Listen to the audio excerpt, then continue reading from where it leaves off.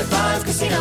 High Five Casino is a social casino with real prizes and big Vegas hits at highfivecasino.com. The hottest games right from Vegas, and all winnings go straight to your bank account. Hundreds of exclusive games, free daily rewards, and come back to get free coins every 4 hours. Only at highfivecasino.com. High Five Casino is a social casino. No purchase necessary. Void where prohibited. Play responsibly. Terms and conditions apply. See website for details at high5casino.com. High Five Casino.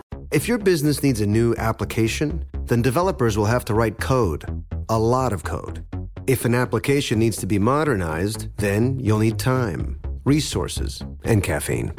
If that sounds daunting, then you need Watson X Code Assistant. AI designed to multiply developer productivity so you can generate code quickly.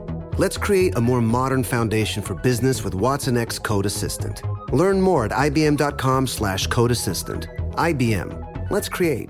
Olay's new Indulgent Moisture Body Wash covers your skin in layers of rich moisturizers and vitamin B3 complex, transforming your skin from dry and dull to moisturized, soft, and smooth in just 14 days. Feel the best in your skin and glow with confidence, all pride. For the third year, Olay Body is a proud sponsor of iHeartRadio and P&G's Can't Cancel Pride and supporter of the LGBTQ+ community. So this pride, glow with confidence, not just all month, but all year long. Check out Olay's new Indulgent Moisture Body Wash online or at your favorite retailer.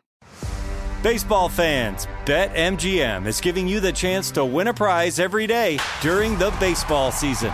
Step into the batter's box for BetMGM's Swing for the Fences free-to-play game. Pick an area of the strike zone and take your best swing. If you get a single, double, triple, or home run, you'll receive a prize. Smash a home run to collect a bonus bet on us. Just log into your BetMGM sports account to get started. Then visit your promotions section to access the Swing for the Fences free-to-play game. There's nothing more exciting than going yard with the king of sportsbooks.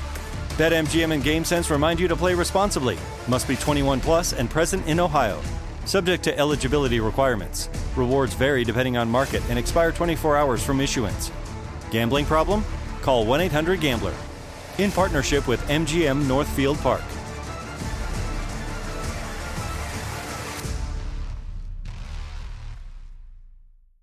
Hey everybody, Robert Evans here, and I wanted to let you know this is a compilation episode. So every episode of the week that just happened is here in one convenient and with somewhat less ads package for you to listen to in a long stretch if you want. If you've been listening to the episodes every day this week, there's going to be nothing new here for you, but you can make your own decisions. What? I'm Robert Evans. This is It Could Happen Here, the show that asks, what's? And also other questions, more meaningful questions than that, about, things falling apart, fixing them, all that good stuff. With me today, as usual, Garrison and Chris, and as is currently unusual, but will be more usual every preceding month after this one, our good friend St. Andrew. St. Andrew, take a bow. Hey, what's happening? Bow. It's not quite a bow, but it's fine. How are you doing today, Andrew? I'm good. It's rainy. It's chill. It's better than the kind of hot weather we've been getting lately, so I'm good. Fun. Yeah, it's raining and chill here, but that's 7 months of the year. I think there's slightly different climates in Portland, Oregon, and Trinidad. Probably. Yeah. I've been told. So we have had you on a couple of weeks back to talk about Solar Punk, and we're going to be bringing you back on about twice a month to talk about whatever the hell you want to talk about. And so yeah. I'm going to now hand the episode over to you and trust like a little lamb that you'll lead me somewhere beautiful and filled with good forage. Ah, yes. Sunshine and rainbows, the promised land. You know? Okay, so I think we've all noticed that the environmentalist movement kind of sucks. And I kind of jumping into it kind of raw sucks here, as in has not done the things that need to be done. Has not accomplished, has been around for like over half a century, or actually really more than that. And, where are we now? Yeah. Of course, we do have to confront and acknowledge that, like, there's the issue where oil companies literally suppressed a whole bunch of information and, you know, co-opted, like, a lot of the earlier movements and stuff. But we've kind of known for a while now, and we are still here. So it's like, what gives? Mm-hmm. You know? I think there's a kind of an interesting phenomenon that I wanted to talk about today, known as soft climate change denial.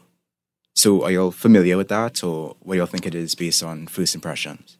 I mean, yeah, I've heard the term. I would think it's sort of, I mean, a number of different things, including the idea that, like, well, there's nothing we can do, so nothing should be done, you know? Yeah. What about you, Garrison? Yeah, most of my understanding of the term is, like, someone, like, saying they, like, know that climate change is a thing, like, they recognize that, but they are kind of more in denial of what solutions can be done to really change anything. That's generally my understanding of the term when I see it, like, online or something. Yeah. What about you, Chris? Yeah, I usually see it with, it's usually in the context of people, you know, in the U.S., there's the whole, there's whole political factions whose entire thing is saying, like, we believe in science, and then they'll go talk about, like, how much they believe in climate change, and then 2 seconds later they turn around and are, like, signing the law and sign liberals authorizations. Right? Yeah. So that's my understanding of it. Right. Yeah. So, according to everyone's favorite source, Wikipedia, soft climate change denial is a state of mind acknowledging the existence of global warming in the abstract, while remaining to some extent impartial, psychological, or intellectual denialism about its reality or impact. And it's something I've spoken about on my channel in my most recent video, where I was talking about the different facets of solarpunk, you know, what solarpunk is, what it needs, things that could probably potentially drag down the solarpunk movement, and things that people have been using to try to drag it down, because solarpunk is kind of building in popularity, and with anything that builds in popularity, there are attempts from all sorts of angles to co-opt it and to repackage it and commodify it and all those things. So I've kind of noticed with the solarpunk phenomenon that there's this effort by people who profess to care about the climate and stuff to try to push it away from more radical directions towards something more appealing and appeasing to the status quo and to the system. And I mean, according to the Wikipedia definition, you know, they call it a state of mind, but I think it's also like an implicit philosophy that undergirds like entire groups and entire movements, you know? So like, for example, obviously, you know, it affects individuals where, you know, people will miscalculate its risks and think that climate change is just extra storms or something. But then there are also like people, or really the movements, that would neglect its urgency with just these platitudes and these directionless actions that just serve like this kind of middling reformism. Like they underestimate the extent of social change required to like mitigate climate change. So they basically don't seek to change the status quo, but just to sort of tweak it ever so slightly. So like capitalism with a carbon tax or something. Yeah. And then of course there are people who kind of straddle that fence, or maybe it's more of a spectrum between soft climate change denial and hard climate change denial, where they might overestimate the extent of scientific uncertainty. So they might think that, oh, well, you know, yeah, global warming's happening, but we don't exactly know how much it's going to change the climate or how much it's impacting our lives and that kind of thing. So they basically turn it into something that is still up for debate, you know? And that's why I say it kind of straddles that line between soft line and hard line, because obviously the hard climate change denialists, they're just like, oh, well, you know, it doesn't exist. Or if it does exist, humans don't cause it. If humans do cause it, there's nothing we can do. That kind of thing. Have you all had like experiences with soft climate change denial, like in your own personal organizing? Oh yeah, yeah. I would say so. I've encountered. I mean, it's kind of a thing you encounter constantly in American politics because it's really like oftentimes your best option in terms of like it's that or the people who say that talking about climate change is socialism. Yeah. I was an environmental studies major for most of college, and then I decided not to do it, and then I got like a minor instead because it was like one class off. And long story, but it was interesting seeing it there because like there were basically like two possible reactions to learning that. One was like people who one was you get incredibly depressed, and that's what I did. And then the second one was people would, and these are people who like actually, I mean, these are environmental studies majors, right? Like these people had spent a lot of time studying this stuff, and they kind of like, I don't know, it was just almost like this kind of intellectual retreat where you could see people basically just like convincing themselves that like somehow this would be okay, and they'd like, I don't know, people would they get like completely obsessed with like electoral maps, and you're like, no, okay, if we win exactly this number of seats in this year, then like we can start doing carbon credits, or like, I don't know, it was really interesting to watch because it was like it was. I mean, because I think that there's bad faith versions of it. And then I think there's also versions of it that are just sort of like people do not want to accept, like the what's necessary to stop this, and so they sort of like that, or they can't even really like think about what's necessary. Because of how the education system works, and trust me, I could go on like long rants about the education system. Yeah, it really limits people's ability to think outside of like this very, very strict box of possibilities, because so much is left out of for example, history classes, and so much is left out of really all the subjects. There's this very clear ideology that you're expected to come out of the education system with, and so even when you reach academia and higher education and stuff, you're still stuck with that mode of thinking. And even as you're presented with all this new information, because your brain can't really like handle like the great extent of what climate change is, it kind of retreats into this sort of simple kind of, oh, well, we just need to vote because voting is all I know, voting is all I've been told to do, voting is politics, and politics is voting. That's the extent of it, right? Yeah, it's like this weird form of self-preservation that people need to do in order to kind of like keep them from in their mind, like spiraling out of control, because this is the only thing that they need to focus on their own life right now and their own current problems. And if they think about this like large looming threat too much, it just freaks you out, right? And you have, if in order to just keep going on with your life, a lot of people like segment off this type of thing in their own brain, so that manifests in a lot of cases in this kind of soft denial, so that you can just keep on going. Yeah. And I see it with friends, and I see it with family. Obviously there are the handful of people who still, at least in my experience, who still deny climate change. But then there's like a bigger portion of people whose whole understanding of climate change is just this, oh, well, we just need to recycle, and we just need to like switch to electric vehicles. And once we do that, we'll be okay. We just tweak a couple of things, get some solar panels, and the understanding of it has been completely limited to like this very restricted conversation. That is like basically cultivated by certain interest groups and certain lobbying groups and that kind of thing. Yeah, only a certain amount of change is allowed, and that's what we're allowed to think. So that's what we're like shown for examples of in like media, in pop culture, or whatever, right? So this is kind of what like all of like the YouTubers who got money from Bill Gates when Bill Gates wrote his climate book, right? All of the things that they were talking about is like this kind of stuff, because the only way for Bill Gates to keep his money while talking about climate change is to have these kind of half-assed like solutions that are actually deny the impending reality and deny that the only way to actually fix it is by taking all of his money. which he's not as big a fan of.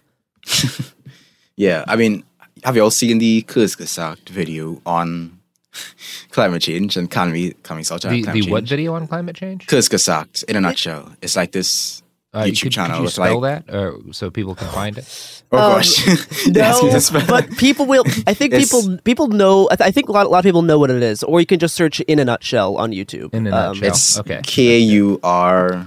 I'm gonna try. KUR. No, it's KURG. Was it KURZ?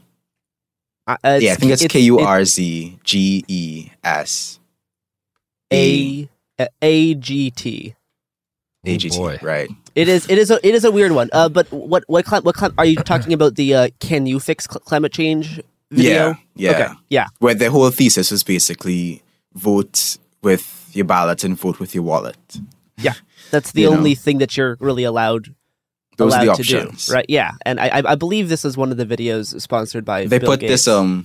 Yeah, they did. Yeah, it was, and then they had this whole line about some people think we need to change like our system from climate change from capitalism, but we're not so sure about that. We don't know the answer. So basically, like shrugged towards, or maybe system. This is promote the system, but they basically gave it no attention.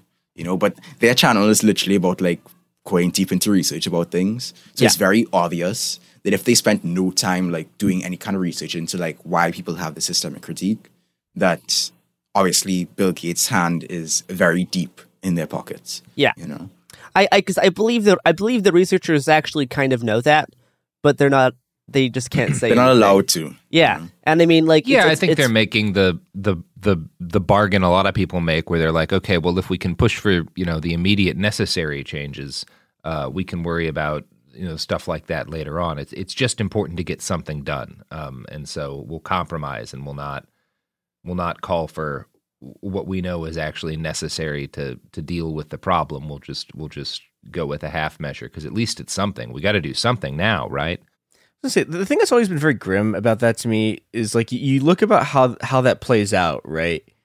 And it's always like, well, okay, so our half measure is gonna be we're gonna just like put a monetary value on indigenous forests so that governments can like steal them and get paid for taking the land. And it's never stuff like, why don't we like make more marshes? Which is, if you're gonna talk about stuff that like could actually be done. Right, it's like, okay, well, we'll do remarshing. Do we want like that stuff like is easy and doesn't need, you don't literally have to overthrow capitalism to get people to like restore marshes. But it never happens because that's the whole basis of this sort of soft denialism stuff is not actually, it's not actually an attempt to solve climate change. They just want to make money, and it's extremely grim. Yeah. There's this video that the storyteller, is this YouTuber, he did recently on co-opting movements, and he was explaining that with the March in Washington, right, during the Civil Rights Movement, that was an organic movement that the people had come up with, right? But obviously, a mass movement, the FBI isn't going to just sit back and let that happen, right? So they brought in these leaders. They're called the Big Six.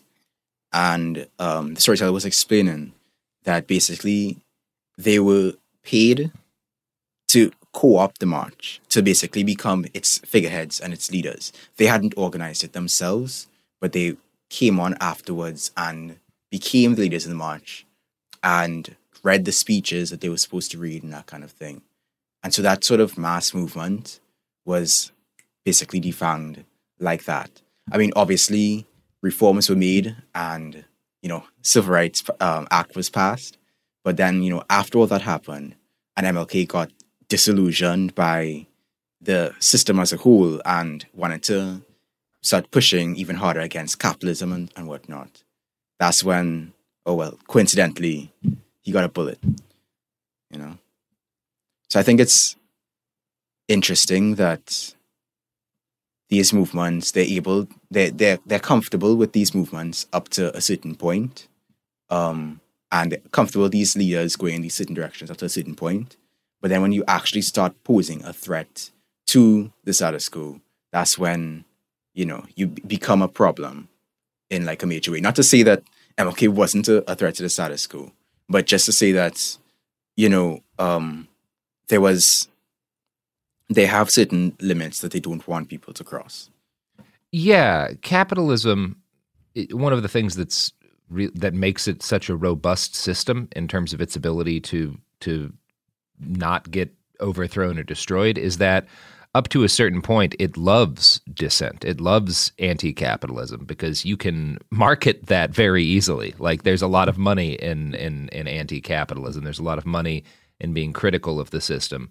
It's just when you hit a certain point, then it becomes, you know, the CIA or the FBI or some person who's been convinced to shoot you's problem. Like there's a point at which that's no longer accepted, but quite a bit of criticism and even like agitation to change or end the system can be accepted because it's monetizable.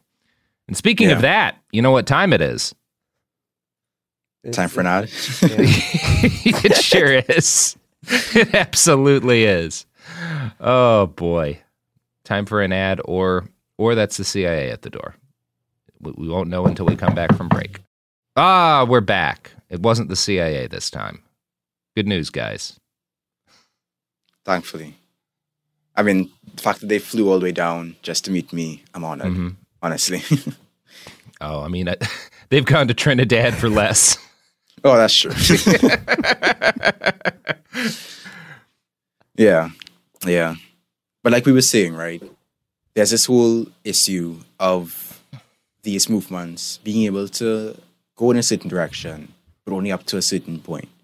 And I think it's something that Peter Galilus also talks about in how nonviolence protects the state, in the sense of, you know, these people are able to, once they get a certain level of attention, all of a sudden, you know, you're invited to speak at these events and you're invited to go this place and that, and you basically get consumed into the workshop machine, the NGO machine, the climate conference machine kind of thing. So you end up with all these figures, these organizers, these activists who go from like genuinely trying to organize their communities and their spaces, and then before you know it, they're like at such and such conference because, well, they think it's an opportunity to like actually make like a bigger change.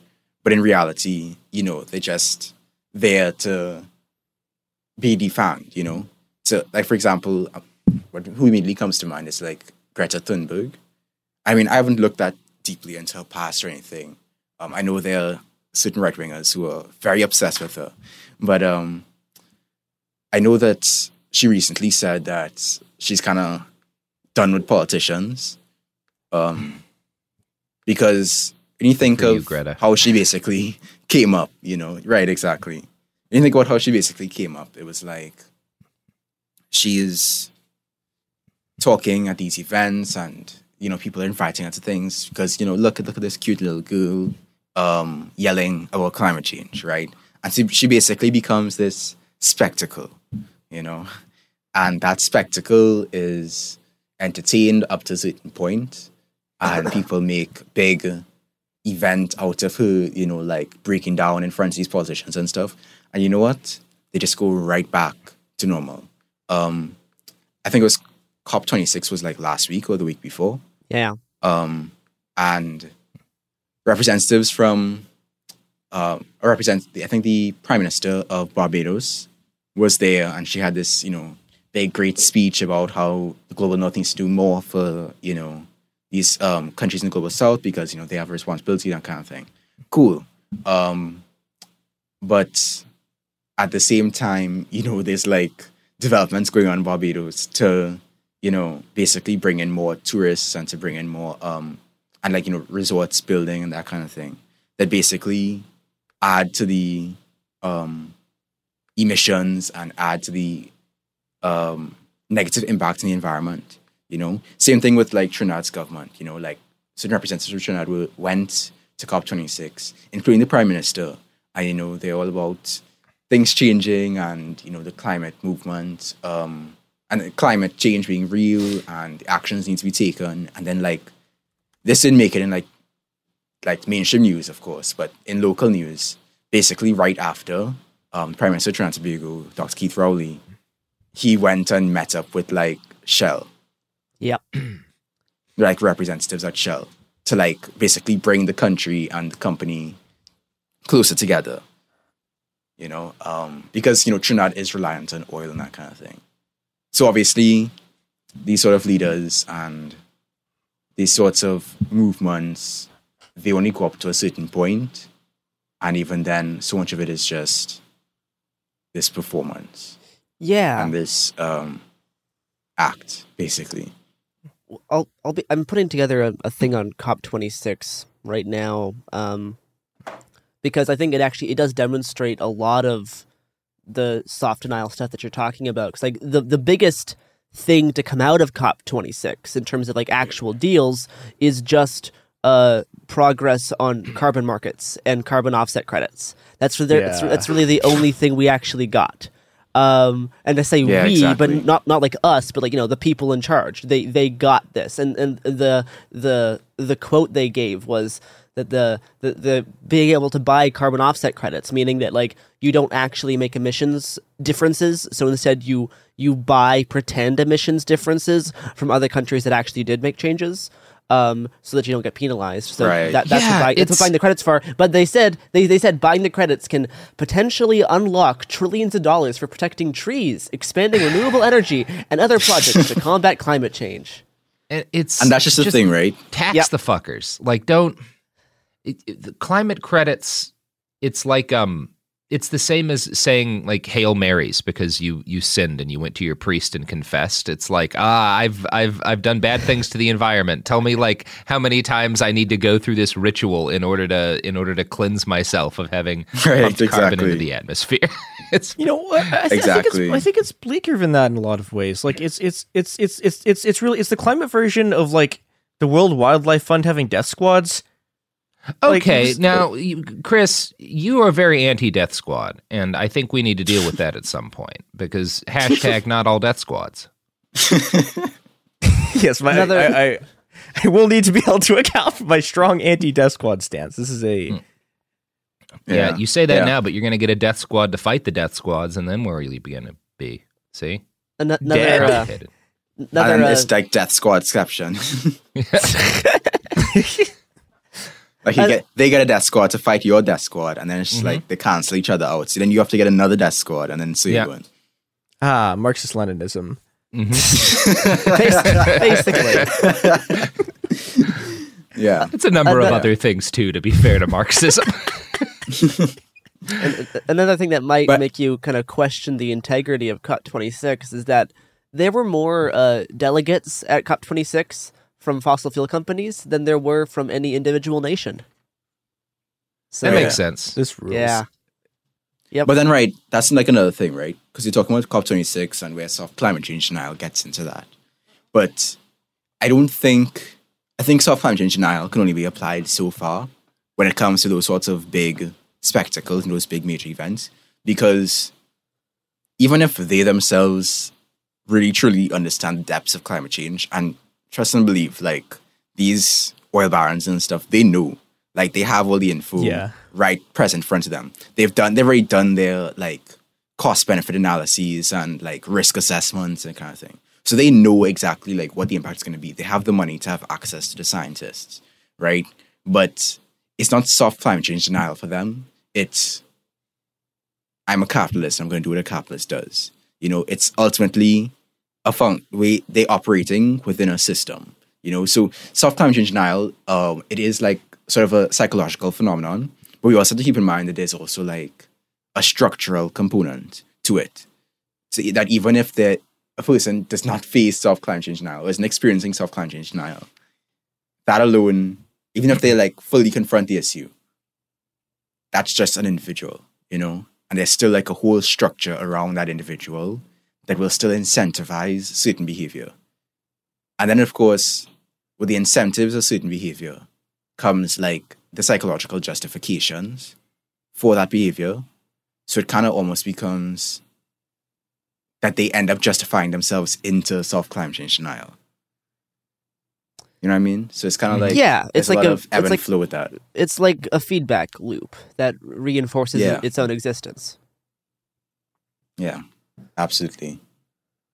I mean, I think that honestly, like the feedback loop model is where we have a lot of our problems with climate change. They're all very much linked to the feedback loop model of things trying to justify their own existence, and then and then on the reverse side of things, when certain changes in the climate happen, those create their own feedback loops, which create more changes to happen. It's like everything is just one massive loop. Yeah. Which kind of gets me to like, the discourse around climate change and stuff is like halted and diverted and immobilized, by soft climate change denial. Discussions of the very real, very current, very near future, and very violent impacts of climate change are just basically softened. Like when you try to throw a punch in a dream. Yeah. Like you're trying to like push and then it's like, it's like this kind of soft, or like you throw something in space, I guess. It's just, you put all this effort into it and then you go in another direction, that kind of thing. I don't know where I'm going with this analogy, so I'll just keep on going. Basically, that there's an issue with the conversation, where the discourse has just been, harmed by the psychological phenomenon. But then, of course, there's the other side of the psychological phenomenon of soft climate change denial. Not the hard climate change denial side, but rather I'm so on the opposite end of soft climate change denial that I'm like an inconsolable and like illogical and can't even imagine the possibility of anything happening kind of doomer. Yeah, the kind of extreme doomerism where you recognize that climate change is bad, but then you see it as such a massive, overwhelming thing that it basically shuts you down from being able to do anything else, and you just like exactly. There's really no point to do anything if it's going to be this bad. There's really no one's it's such a hard capitalism and the systems that are working to keep it going are such a hard thing to overcome that it seems like the best thing to do is just sit down and do nothing. Yeah. And that's the thing, right? Like these r/collapse people, right? I mean, I appreciate that they don't shy away from like the really difficult stuff. Yeah. But then they also stumble into this kind of like hopeless doomerism, like this dramatic kind of, we are screwed, we're all going to be fighting in this Mad Max style arena. Like that's not how, climate change is going to play out, Nope. It's not a movie, like things are going to break down in certain places and other places are going to lock down in certain ways, but it's not going to be like this sudden global devolution into madness like that, That's not really how social change, that's not really how collapses have, functioned in history, Of course, we live in a global civilization and previous collapses have been fairly localized. But still, climate change is both global and local. So there are certain changes that will only affect certain localities. This is something that actually the book Desert addresses fairly well. And I find frustrating. That's what I'm drawing from. But I find it really frustrating because especially on the online left, there's people who treat Desert like the gospel, or at least they say they do, but they're actually extreme doomers who fetishize collapse. And they're like, "Oh, everything's hopeless. Read Desert." Yeah. But then you read that's not Desert. the message of Desert. But you read That's Desert, and not you're the like, message of "No, Desert." Desert is like explicitly anti-collapse. It's saying collapse isn't going to happen. Collapse is a fantasy you tell yourself to keep you going." And for those it's kind of of like you the listening secular at home version who of haven't heard of Desert, the Apocalypse. Desert is a book that's available for free online about what's coming. It's titled Desert because of an old quote about how empires leave nothing but deserts in their wake. Basically, like it's just like a thing that empire. I think the exact quote is like, empires make a desert and call it peace. Yeah. And it's basically discussing the fact, like, not just literal desertification, but like that's more of a better picture of like our future under climate change than kind of these Mad Max dreams, this like slow dissolution of resources and environments, and that's kind of it's a good book. You can read it yourself, and it's quite influential online. But yeah, as Garrison pointed out, there are people who kind of take it in a direction that I don't believe the authors. I mean, clearly the authors didn't mean, because they directly called out that kind of thinking. Yeah. It's kind of like some people treat like collapse and stuff as basically the secular version of like revelation in the Bible. Yeah, or it's like the non-Marxist version of like the revolution. It's like this kind of mythical event to like prepare for and almost be excited for, but like it's fake. It's a fantasy. It's something we tell ourselves to keep ourselves going as things are bad, but it's not real. Yeah, like any day now, the trumpets will sound in the heavens, and the scrolls will be broken, and the great beast will arise from the sea, and all that vibe.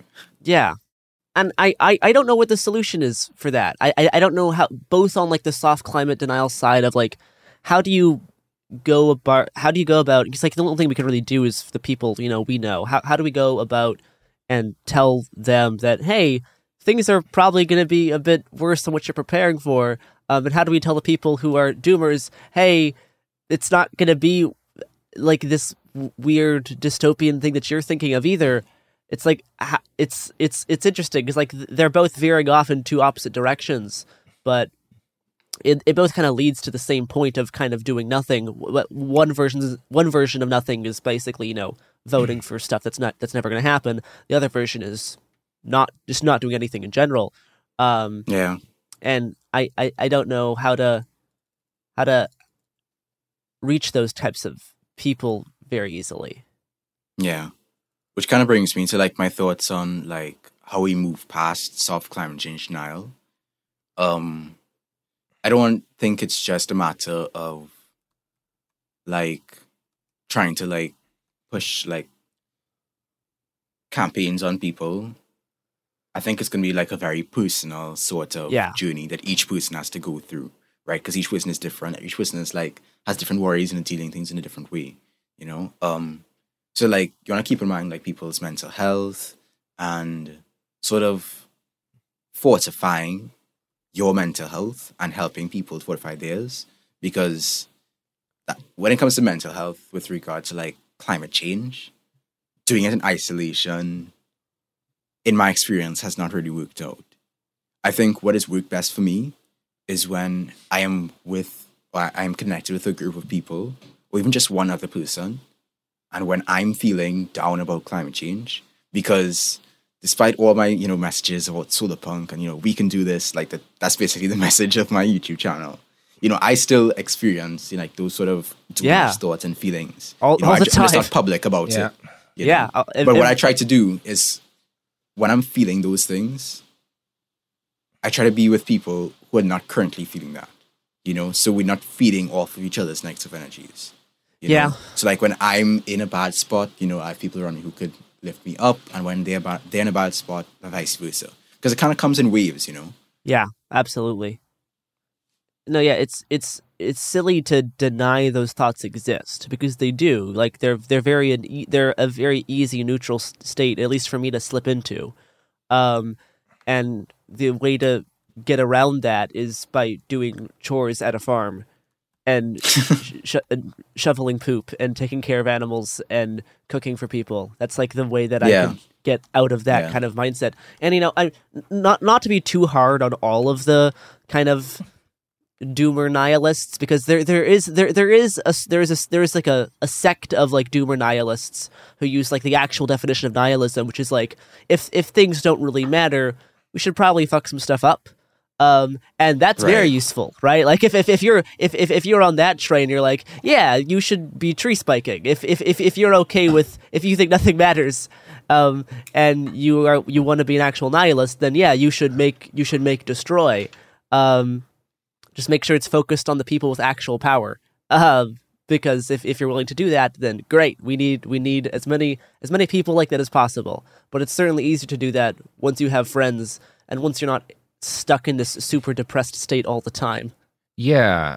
And I think there's we do take a look at like some of the criticisms people have of the show online, and I know one that's come up a bunch is people will listen to like our when we'll talk about the severity of the problems, and then we'll talk about things like, mutual aid collectives and small guard seed bombings and all that stuff. They'll be like, well, that's not a solution. And no, of course, that's not going to solve the global problem of carbon emissions from a civilization of 7 billion humans. What it does do, focusing on stuff like that, focusing on building soil, focusing on building community resistance, in addition to like having an immediate impact on the number of people, in your community, it builds a sense of power for the individual. It gives you something to do that isn't just thinking about how bad things are. And that puts you in a mind state that's more useful to actually potentially dealing with the bigger problems at some point. You have to have a sense of your own agency that feels real if you're going to actually change anything. And you can build, it's a muscle, right? You can build it up by doing things that are not bigger, but are part of the solution. And it's valuable to do that for your own mental health. Because then maybe if your friend group, if your affinity group, whatever you want to call it, the people you are hanging out with, if some of them are always engaged in something productive, then when you're in a doom spiral, you can find someone who's working on something, and vice versa. Yeah. And it doesn't just help your mental health, but it also contributes to the prefigurative activities that we need to actually make a switch to a different system. Like the revolution is something that happens overnight or in the far future. It's something that's supposed to be happening all now, because as we build those systems, we are building up power. It's kind of like how the black socialists in America describe dual power, It's that we are building these systems and putting these things in place so that we can push towards like a fundamental transformation of the system. And it's iterative, but as more people build on top of that, that's how the transformation happens. We all have something to contribute. I mean, I think it's important to talk about this, both to acknowledge like it's a thing that happens and we all deal with. We all have our moments of like overwhelming despair over what's happening, and some moments of unrealistic optimism too. Yeah, every once in a while. And the unrealistic optimism needs to be encouraged. As long as it's not the kind of, well, we don't need to do anything because I guess there's toxic optimism and there's helpful. A toxic optimism would be like reading an article about some new carbon capture technology and being like, oh, cool, well, I don't need to worry. But most optimism, I think, is positive. And I think it's good to build a capacity for optimism by building your personal sense of agency and power by doing shit that helps. And I think that accepting that you can do things that are meaningful, and that there are things to be done that can help the situation is a critical way of fighting against, this soft climate change denial, which is a major threat, because there's, I think honestly at this point, more people who are subscribing to some form of soft climate change denial than there are people who are just denying climate change in its entirety. And that's, I think, where a lot of the effort has to go. So I think this is a really important thing for people to understand and to be vigilant against. Absolutely. Yeah. All right. Well, Andrew, where can the audience find you outside of here right now? Yeah, so you can find me on my YouTube channel, St. Andrewism, and you can find me on Twitter @_St. Drew. Excellent. Well, you can find us here where you just found us. We'll be here tomorrow, unless this is a Friday, in which case we'll be here on Monday. Have a good, life. Have a good life. Take care.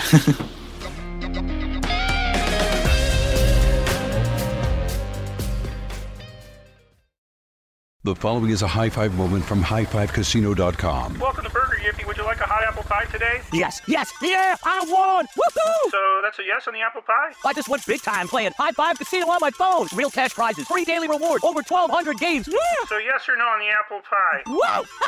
I won again! I'll take that as a yes. Drive around. Have you had your high five moment today? Only at highfivecasino.com. High Five Casino is a social casino. No purchase necessary. Void where prohibited. Play responsibly. Conditions apply. See website for details. High Five Casino.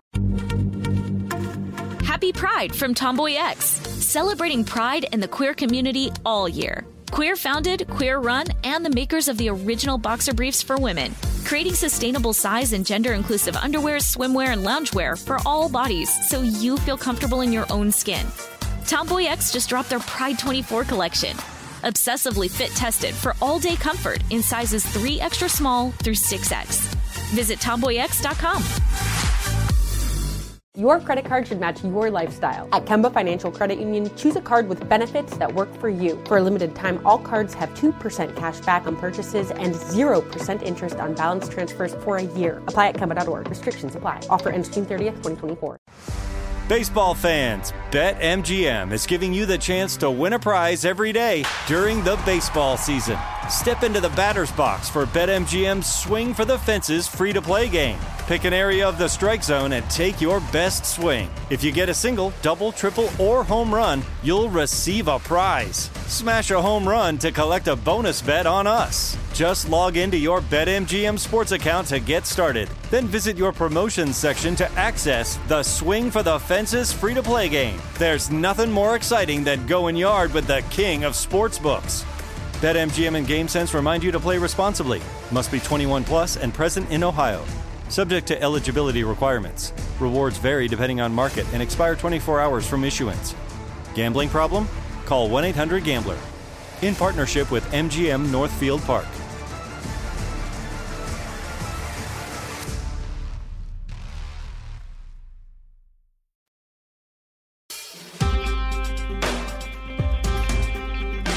All right, welcome to It Could Happen Here, a podcast about things falling apart and also sometimes about how things have been falling apart for a while now. And today we're going to talk about how things were also bad and falling apart in the 2000s, which are a profoundly cursed time period. And specifically, we're going to talk about, I think, a part of the anti-war movement that does not get much attention, which is the port militarization resistance that happened sort of 2006, 2007. And with us today to talk about this is two people who were part of this movement. We have Juliana Neuhauser. Hello. Hello. And Brendan Maslauskas-Dunn. Yeah, both of whom were organizers and activists while this was going on. Yeah, and thank you both for being here. Yeah, thanks for having us. So, yeah, as I was saying a bit in the intro, I think that this is a part of the anti-war movement that is not very well known. I think a lot of people know about the initial stuff that happened in 2003, and people might know about some of the stuff that was happening against the war in Afghanistan, like right when it started. But I don't think most people know that it, like, you know, even after 2003 sort of doesn't work, that it continues, and that it continues sort of in forms that are very interesting. So I guess I want you to start out. I want to ask how we sort of got from the early part of the anti-war movement into this, and how you two got involved. I would say that there's this narrative about the movement against the war in Iraq, that there was the largest protests in human history, at least at that point. I don't know if it's still true, against the invasion. And then it didn't work, and everyone kind of went home and ended there. And to a certain extent, that's true. But like you said, the people that didn't go home went in interesting directions. And so at the time, there were direct action was not as acceptable as it is now. The protest movement was largely dominated either by big liberal coalitions or PSL front groups that were basically indistinguishable in what they actually did, which was basically nothing. And in the best of cases, and in the worst of cases, counterinsurgency. But then there were small groups of people that when we saw that it didn't work, and we saw that these giant peaceful marches from one part of town to another, or voting for John Kerry or whatever didn't work, that we started to look for other options. Yeah, and I got involved. I'd say with the anti-war movement, that idea of how war is unjust was really taught to me from a very young age. I mean, my parents were, children of the 60s, and they had family members fighting in Vietnam, and friends dying in Vietnam, and were against the protests back then. So I grew up hearing these stories, and of course, stories from family members, particularly one of my grandfathers, both of them who were veterans in World War II. One of them was a Marine in the Pacific Theater, and still into his 70s, 80s, and 90s until his final days was just dealing with horrific PTSD, and had always taught me from a young age never to get involved.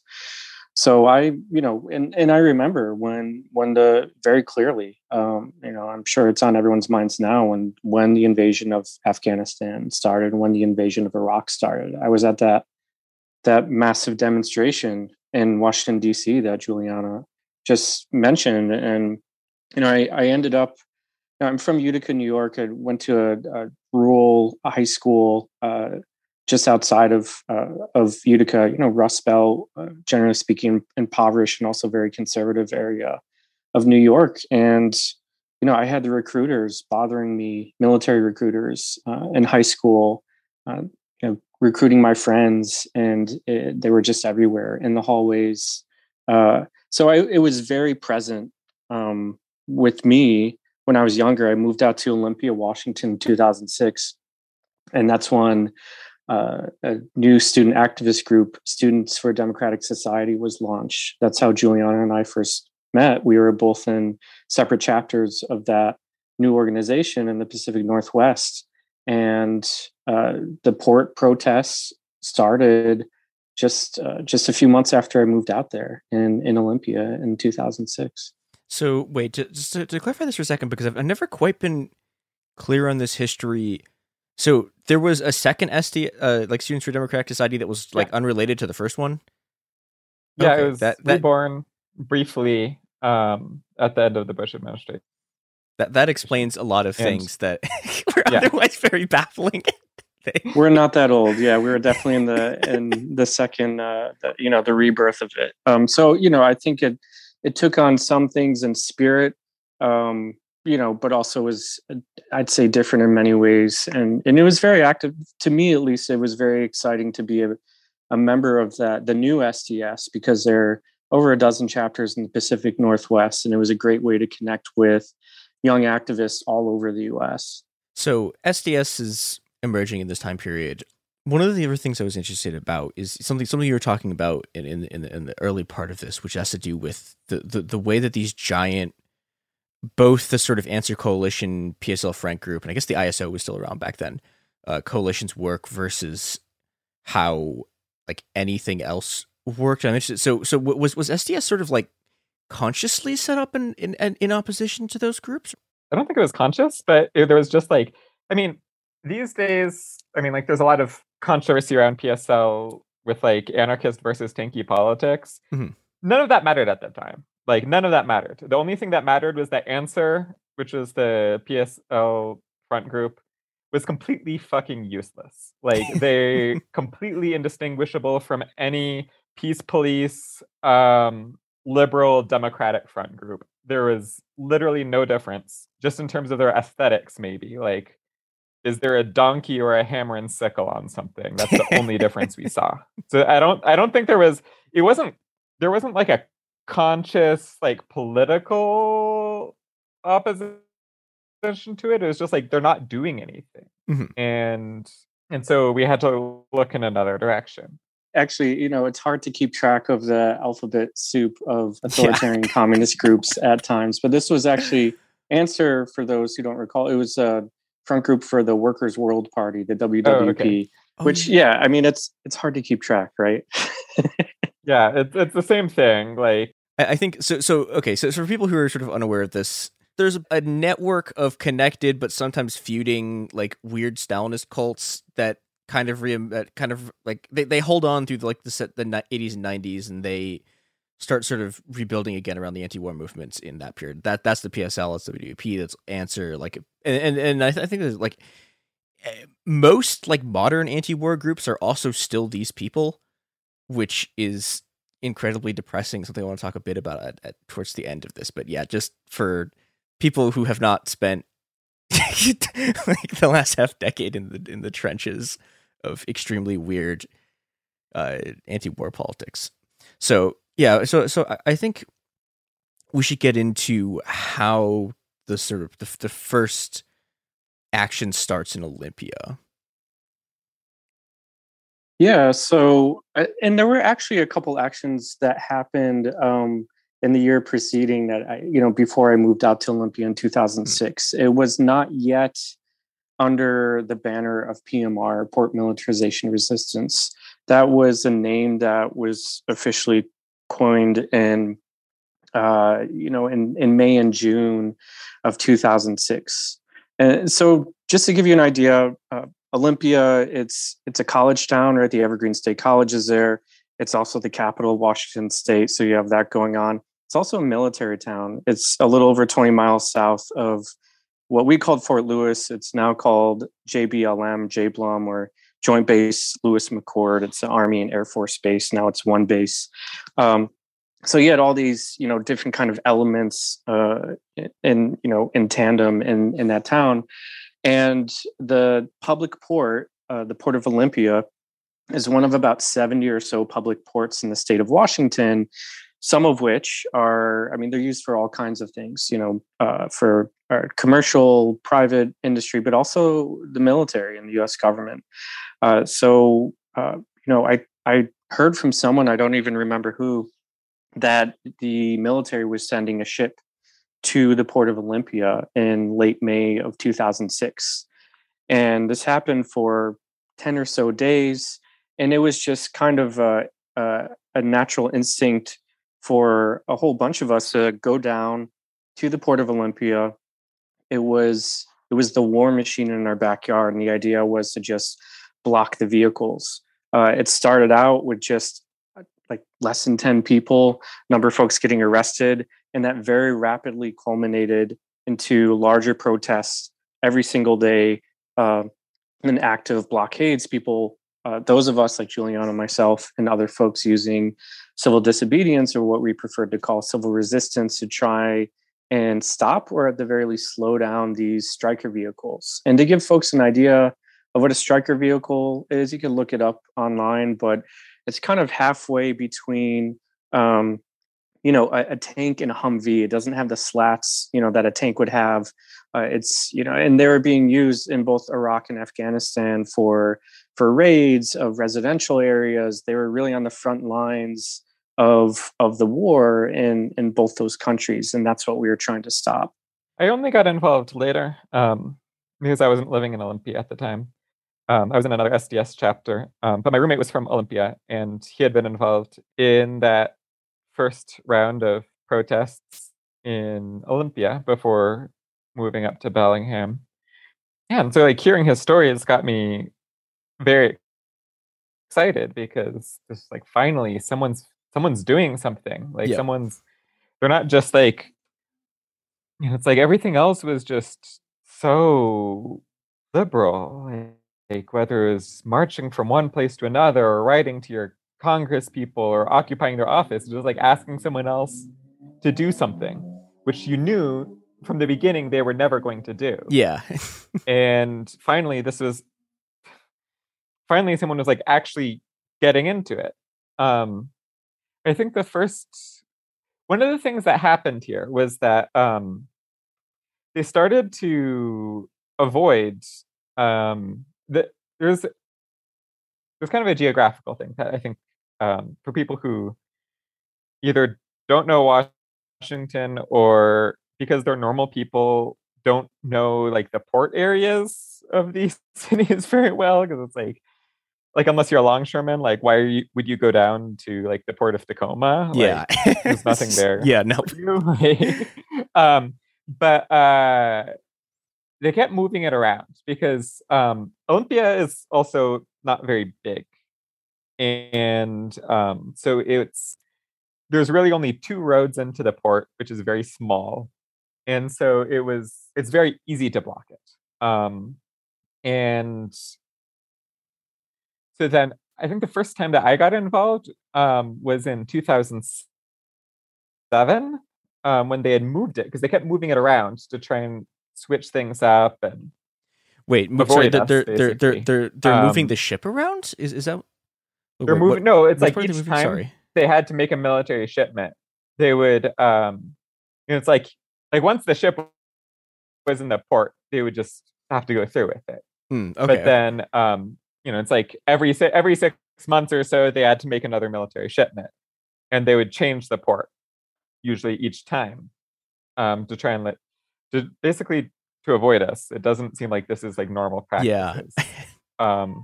The first time I had gone down was in Tacoma, which is a much, much, much more industrialized port than Olympia. It's it's like a big port, like a more normal port, I guess. And that one was honestly pretty crazy because you're just trapped in this giant industrial maze, basically at the mercy of the riot cops. The best success we had was definitely at the Port of Olympia. I think in 2007 in Olympia was definitely, I guess, like the glory moment, which was when people were able to on and off like actually hold the port and control its entrances and exits. Yeah, and I want to just emphasize that like the military changing their approach, right, to avoid us. So jumping from port to port with these different shipments, they actually went so far because we were so successful as a movement in the Pacific Northwest to ship Stryker vehicles by rail out of the Pacific Northwest, and even going so far as to ports in Texas. Wow. But one thing that we did is that we built up contacts with other activists, with longshore workers all up and down the West Coast in California. There are other activists we were connected with in Texas, Hawaii, New Jersey, and New York. There was a desire in the anti-war movement, and in some extent, maybe it's like it was small, but some folks in the labor movement, especially in Oakland, where the ILWU, the Longshore Workers Union, is a lot more militant than, say, in a place like Olympia. Yeah. But yeah, I mean, people wanted to replicate this model because, as Juliana said, we were successful in 2007. We shut down the port of Olympia for a total of, it was essentially 2 days. They're not shipping anything in or out. We set up blockades. We were willing to throw down with the police in the street. And one of the things that was cool about that blockade is that there's 2 entrances, like I said, and one was completely blockaded. And then the other one, we had like a moving, I don't really even know what it was, but something with wheels that we could move in and out to open it up.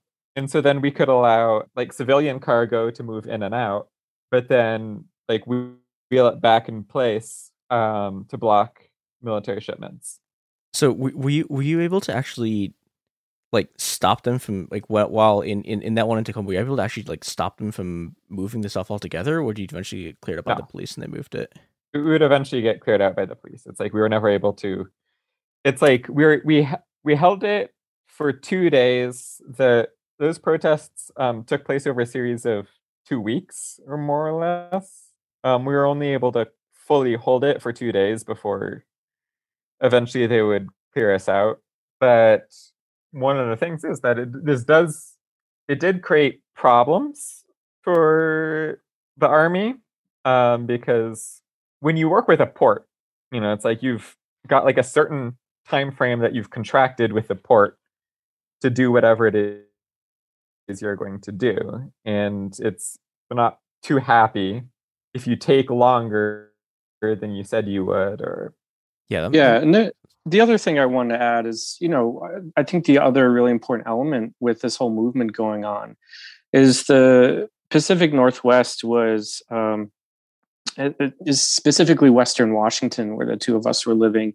It was the center, in a sense. It was the heart of the anti-war movement in the country at that time. One, because of this militant direct action that we were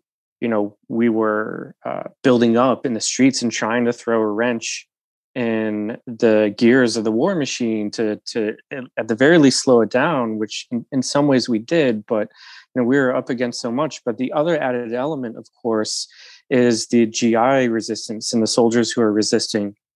IVA, also known as Iraq Veterans Against the War, was very active there. They set up a GI coffee house across, literally across the street. The gates for one of the entrances for Fort Lewis. There are a whole bunch of soldiers that were going AWOL. We had friends who were active duty soldiers who had fought in, Iraq and Afghanistan that were AWOL, and they were hiding, refusing to go back into these striker brigades that joined us in port militarization resistance. There were a whole, long list of soldiers that were very publicly saying, I'm refusing to fight in Iraq or Afghanistan for, various reasons. And so we are very much connected with this movement too. And I think the higher ups in the military, they're hyper aware of that. They studied us very well, to the point of actually spying on us. So that's like a whole other element of the story too. So one of the things that I've heard from talking to other people who were involved in this was that, during these protests, the level of police militarization just skyrocketed.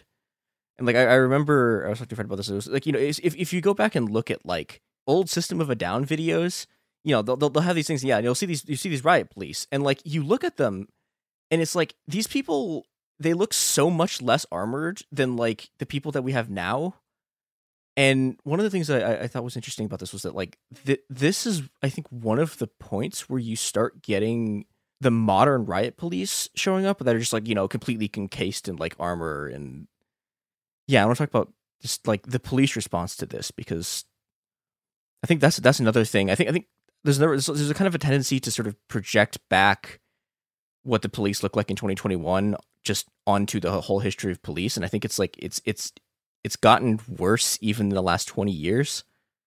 Yeah, I mean, so I live downtown in Olympia, and probably just a 6-minute walk away from the Port of Olympia, and also very conveniently just a few blocks away from the police station. So lucky us. So we actually saw, we could see from the front of down on the road, down on the sidewalk from the front of our house, some of the military shipments going by, and we did see that, absolutely. And at times it was terrifying. I mean, I lived in an activist house we jokingly called HQ, because that's just, because of its proximity to the port, that's where a number of us were having meetings, around these protests early on in 2006.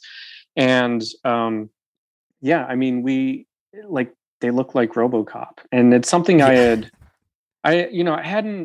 had been to mass marches and demonstrations, like the RNC protests and DNC protests in Boston, New York, and in Washington, DC. And so I would see these riot cops, but they were, ubiquitous in these port protests. It was a whole army of them that was sent out. I mean, when Juliana said that things got kind of crazy at the Port of Tacoma protests, there was a police riot.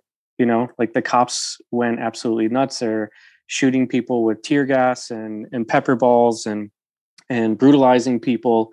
I'd never before witnessed anything like that. And it got to the point in Olympia where we kind of knew early on that we were being traced by the police, to the extent where, one friend of ours was followed from our house to the bus station to take a bus to school by the police, and then was stopped and essentially assaulted by them on the street. And we had another fellow activist and a roommate of mine who was driving out with a few friends, a few fellow activists from Olympia to Aberdeen, about an hour's drive. So Aberdeen, there's a Port of Grays Harbor there. pretty conservative small town. It's where Kurt Cobain is from. Home of the famous Kurt Cobain themed McDonald's. They served billions and billions served in that one McDonald's and Kurt Cobain's McDonald's. But yeah, I mean, they were following. They had orders, the Washington State Patrol, to pull over a car full of known anarchists. There was alert gone out to all the police departments. They pulled him over. They made him walk the line. He wasn't drinking, had no drugs, like nothing in his system, but he was driving under 1 mile per hour under the speed limit.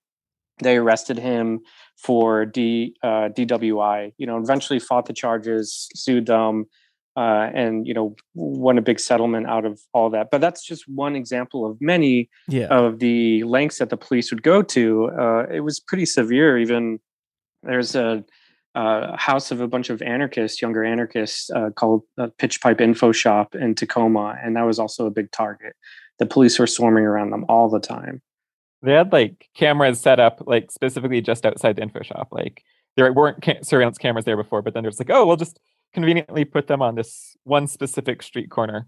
Yeah, I think that was one of the things I was reading about this is you have that stuff, and then also I think one of the scariest parts of this is that Army intelligence gets involved.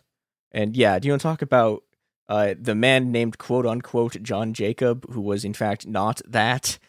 Yeah, so I'm curious what memories you have of our good dear friend John Jacob, Juliana. I don't think I ever actually knew him in person, but he was the moderator of the listserv, wasn't he? Yes, he was one of the moderators of our listserv. Now that I look back on it, I'm the Port Militarization Resistance listserv was always just this dramatic shit show.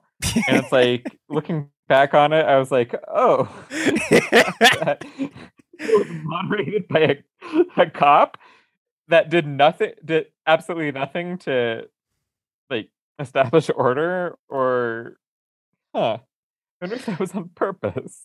Yeah. So I think there's definitely some things that happen, looking back from our vantage point today, it's okay, things make a little more sense. At the time, though, we were in this movement, right? And so that means meeting people where they're at. We would find all kinds of people that would want to join the movement. Like I said earlier, active duty soldiers that were joining. So I met this guy named John Jacob, and he sent an email out to me. I was one of the contacts for the Olympia SDS group, and it's hey, there's kind of a parent organization that some old elder activists are in to kind of mentor us, called Movement for a Democratic Society. It's very small, never really took off, but it's I'm interested in getting involved. We met up in public, and he seemed like an all right guy. I mean, he was 40-ish, early 40s. He'd told me he had been in the military for years, and he actually still worked at Fort Lewis. So he was always open about that, but it only went that far. He didn't ever tell us what he actually did there. And it wasn't abnormal for, we had many folks that worked active duty, on base and civilian roles, or soldiers, as I mentioned, that were in Port Militarization Resistance. So he gets involved, and he gets really involved with Port Militarization Resistance. He goes to protests. He gets pretty close with this group of anarchists I mentioned who lived in Tacoma. And he seemed like a really solid guy to most of us. And, things happen as we progress, and, as the military responded to our, how effective we were in the anti-war movement and the GI resistance movement by changing their tactics. We noticed that, okay, when we first started the protests, we had the ability to catch the police by surprise by setting up, a blockade here, or having a surprise action there at this time or this port, et cetera, et cetera. And as time progressed, we found out that, we were making these decisions for tactics in our strategy. We thought that we're in private, and then for whatever reason, the police kind of knew about where we were going to be before we even showed up. And that I remember that clearly happening in 2007 in the Port of Olympia. Yeah, in Tacoma, there's a lot of things like that. There was one time when there were like some people who had a meeting in a closed room with like all their, they had taken like the batteries out of their cell phones. They had simply written on the whiteboard the time and place they were going to have their next meeting, which is going to be in a diner near the port. And so that way, if for any reason the room was bugged, it wouldn't be caught up because it was just written on a board. And then it was like a small meeting too. So it's like there wouldn't, and then when they got to that diner, there's like full of cops and like clearly waiting for them. Like at that point, it's like it was very clear there was some level of infiltration involved.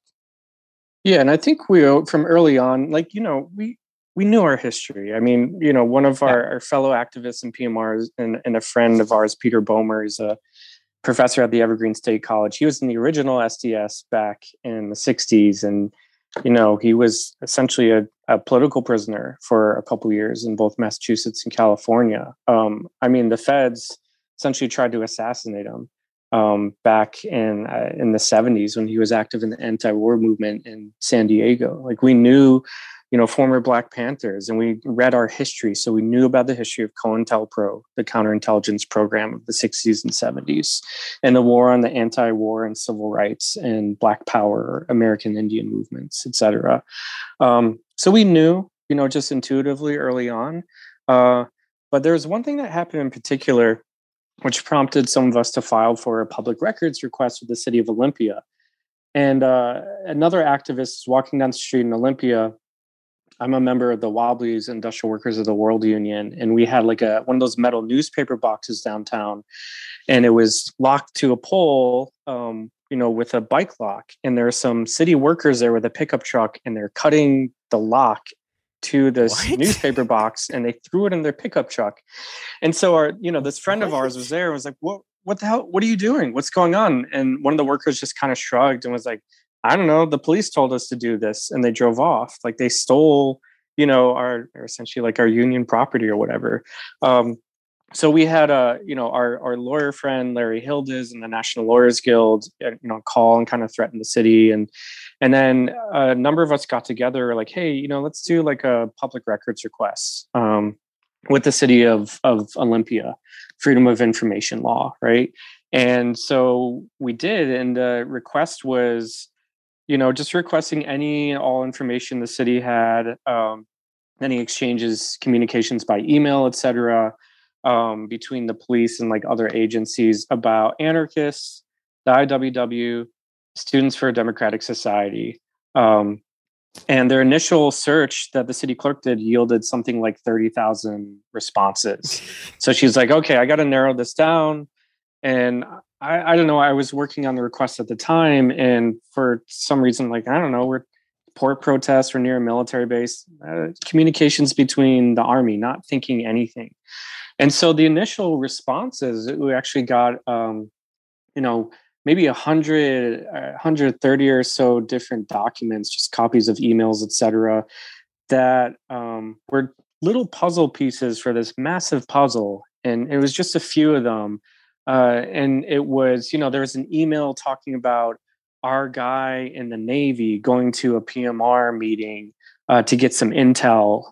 There's, you know, all kinds of things like that. There are a few emails in particular, and the email address was something like John J. Towery at, you know, army.us, whatever the email address was. So there's a crew of activists that got together, put their heads together, did some research quietly for a few months, and eventually found out by publicly accessible information like voter registration records, and also finding out something about like a motorcycle club called like the Brown Butte Club or the Brown Butt Club or something. And like found out that this John Towery guy that was in this motorcycle club and had his, you know, was registered to vote outside of Tacoma in this town there. It was actually John Jacob. It was this guy that we thought was a fellow activist, an anarchist, and a friend. You know, I thought he was a personal friend of mine.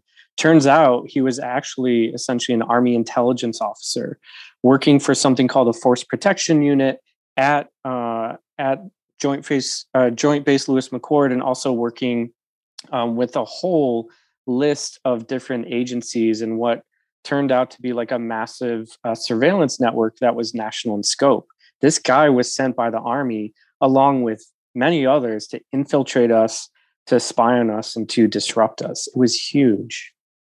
Yeah, and that's one of the things that I've always thought was really interesting about this is I learned about port militarization resistance basically because I was like poking around the history of like informants, and I ran into this, and I was like, what? Because and that was what I thought. One of the things I thought was really interesting about this is that like I think this chapter of the anti-war movement is even on the left is like not very well known, but like the seriousness with which the army seems to have taken it is really remarkable.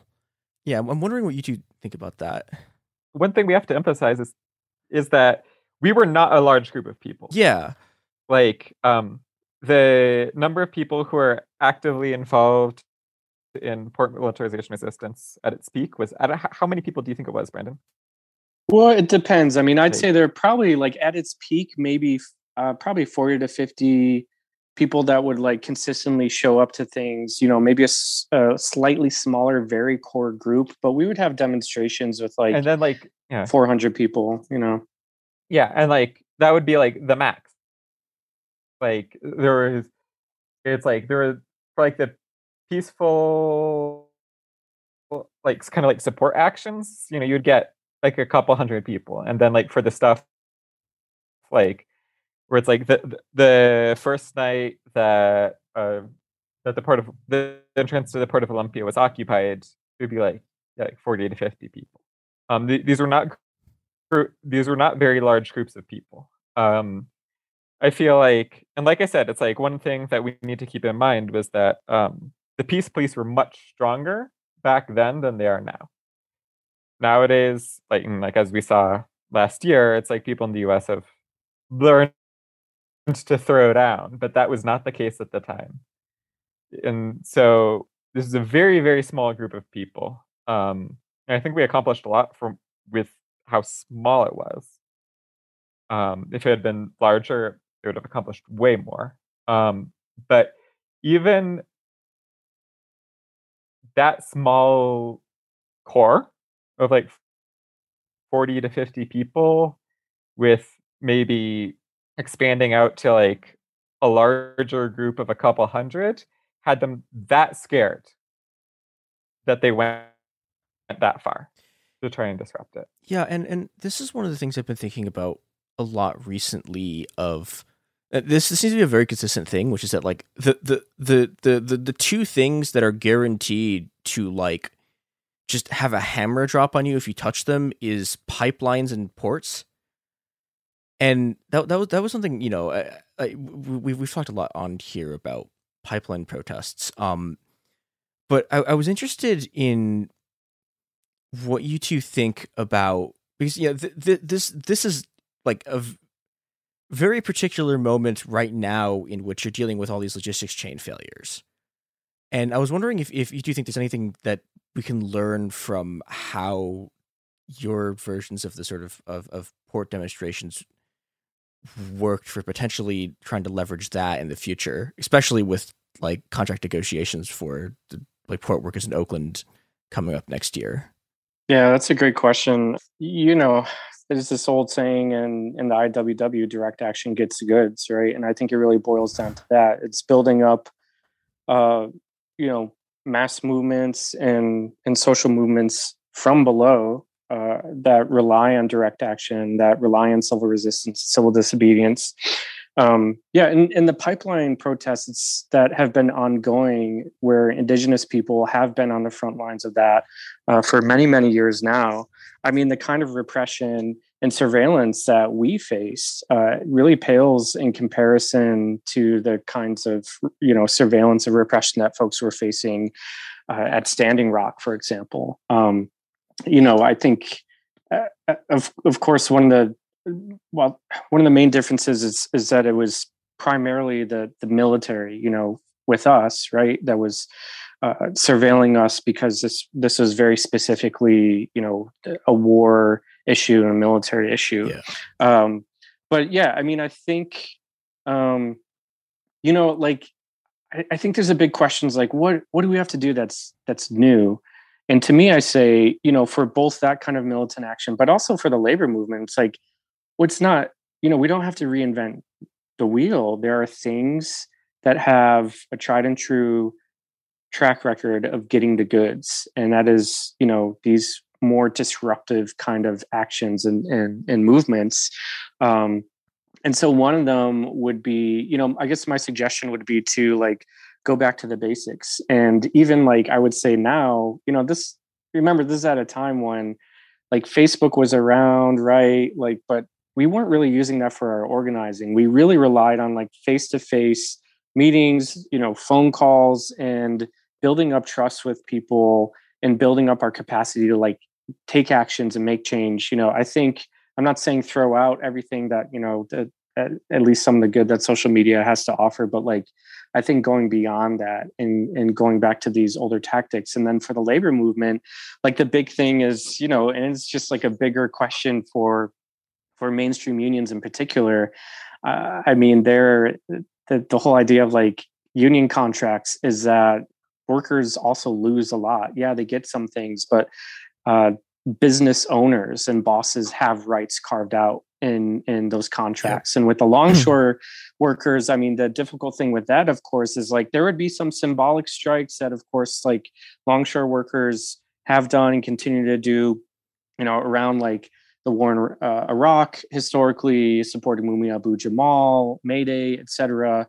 Like in Oakland, but they have some things for that written into their contracts. And, for all these other like unions, it's like, well, we can't strike at all for the next 2 years or next 3 years, whatever the life of the contract is. Like, I think it's a bigger question and challenge for the labor movement to move beyond that and not be put in this straitjacket of contracts like that.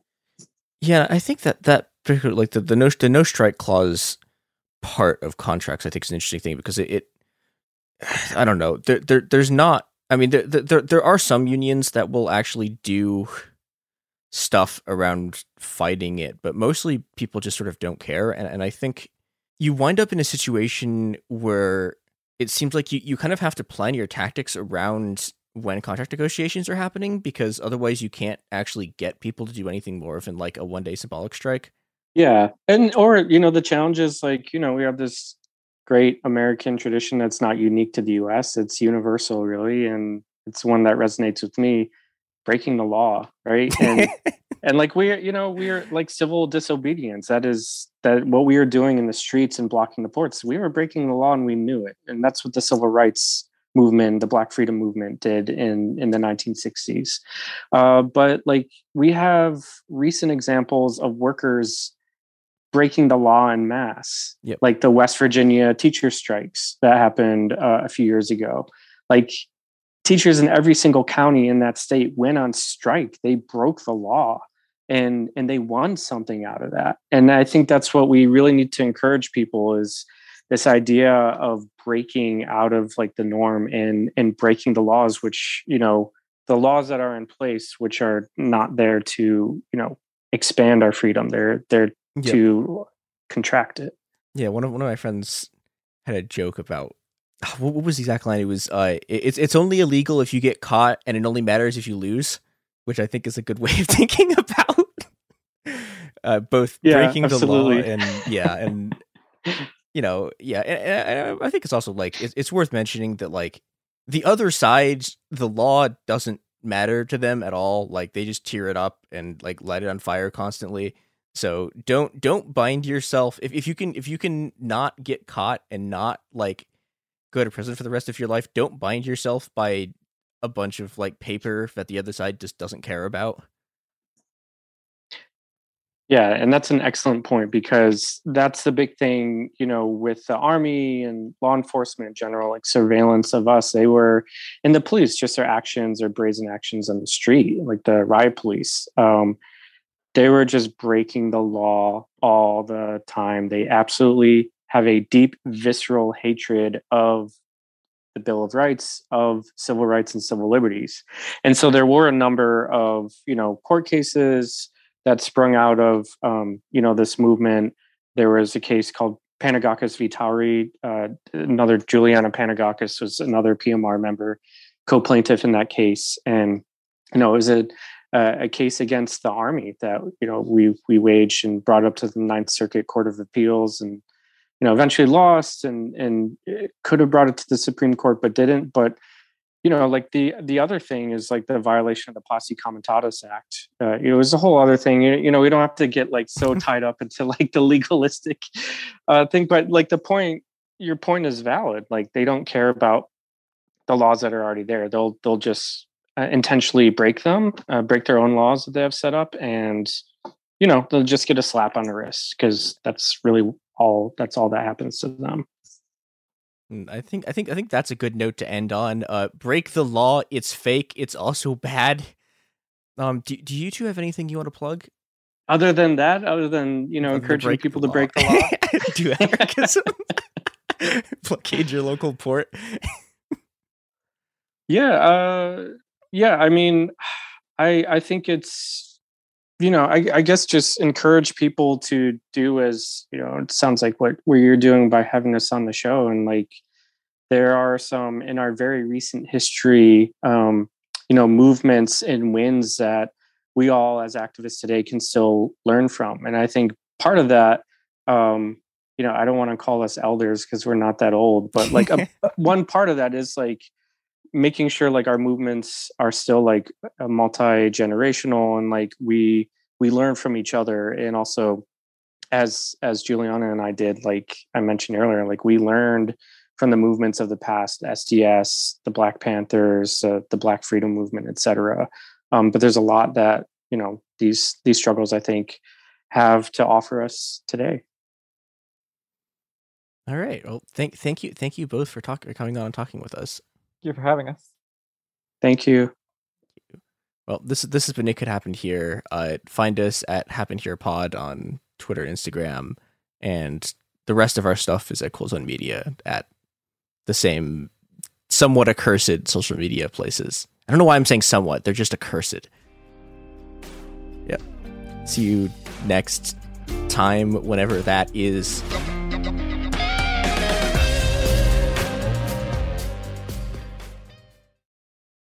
High Five Casino. High Five Casino is a social casino with real prizes and big Vegas hits at highfivecasino.com. The hottest games right from Vegas, and all winnings go straight to your bank account. Hundreds of exclusive games, free daily rewards, and come back to get free coins every 4 hours. Only at highfivecasino.com. High Five Casino is a social casino. No purchase necessary. Void where prohibited. Play responsibly. Terms and conditions apply. See website for details at high5casino.com. High Five Casino. Happy Pride from Tomboy X, celebrating pride and the queer community all year. Queer founded, queer run, and the makers of the original boxer briefs for women, creating sustainable size and gender inclusive underwear, swimwear, and loungewear for all bodies so you feel comfortable in your own skin. Tomboy X just dropped their Pride 24 collection. Obsessively fit tested for all day comfort in sizes 3 extra small through 6X. Visit tomboyx.com. Your credit card should match your lifestyle. At Kemba Financial Credit Union, choose a card with benefits that work for you. For a limited time, all cards have 2% cash back on purchases and 0% interest on balance transfers for a year. Apply at Kemba.org. Restrictions apply. Offer ends June 30th, 2024. Baseball fans, BetMGM is giving you the chance to win a prize every day during the baseball season. Step into the batter's box for BetMGM's Swing for the Fences free-to-play game. Pick an area of the strike zone and take your best swing. If you get a single, double, triple, or home run, you'll receive a prize. Smash a home run to collect a bonus bet on us. Just log into your BetMGM sports account to get started. Then visit your promotions section to access the Swing for the Fences free-to-play game. There's nothing more exciting than going yard with the king of sportsbooks. BetMGM and GameSense remind you to play responsibly. Must be 21 plus and present in Ohio. Subject to eligibility requirements. Rewards vary depending on market and expire 24 hours from issuance. Gambling problem? Call 1-800-GAMBLER. In partnership with MGM Northfield Park.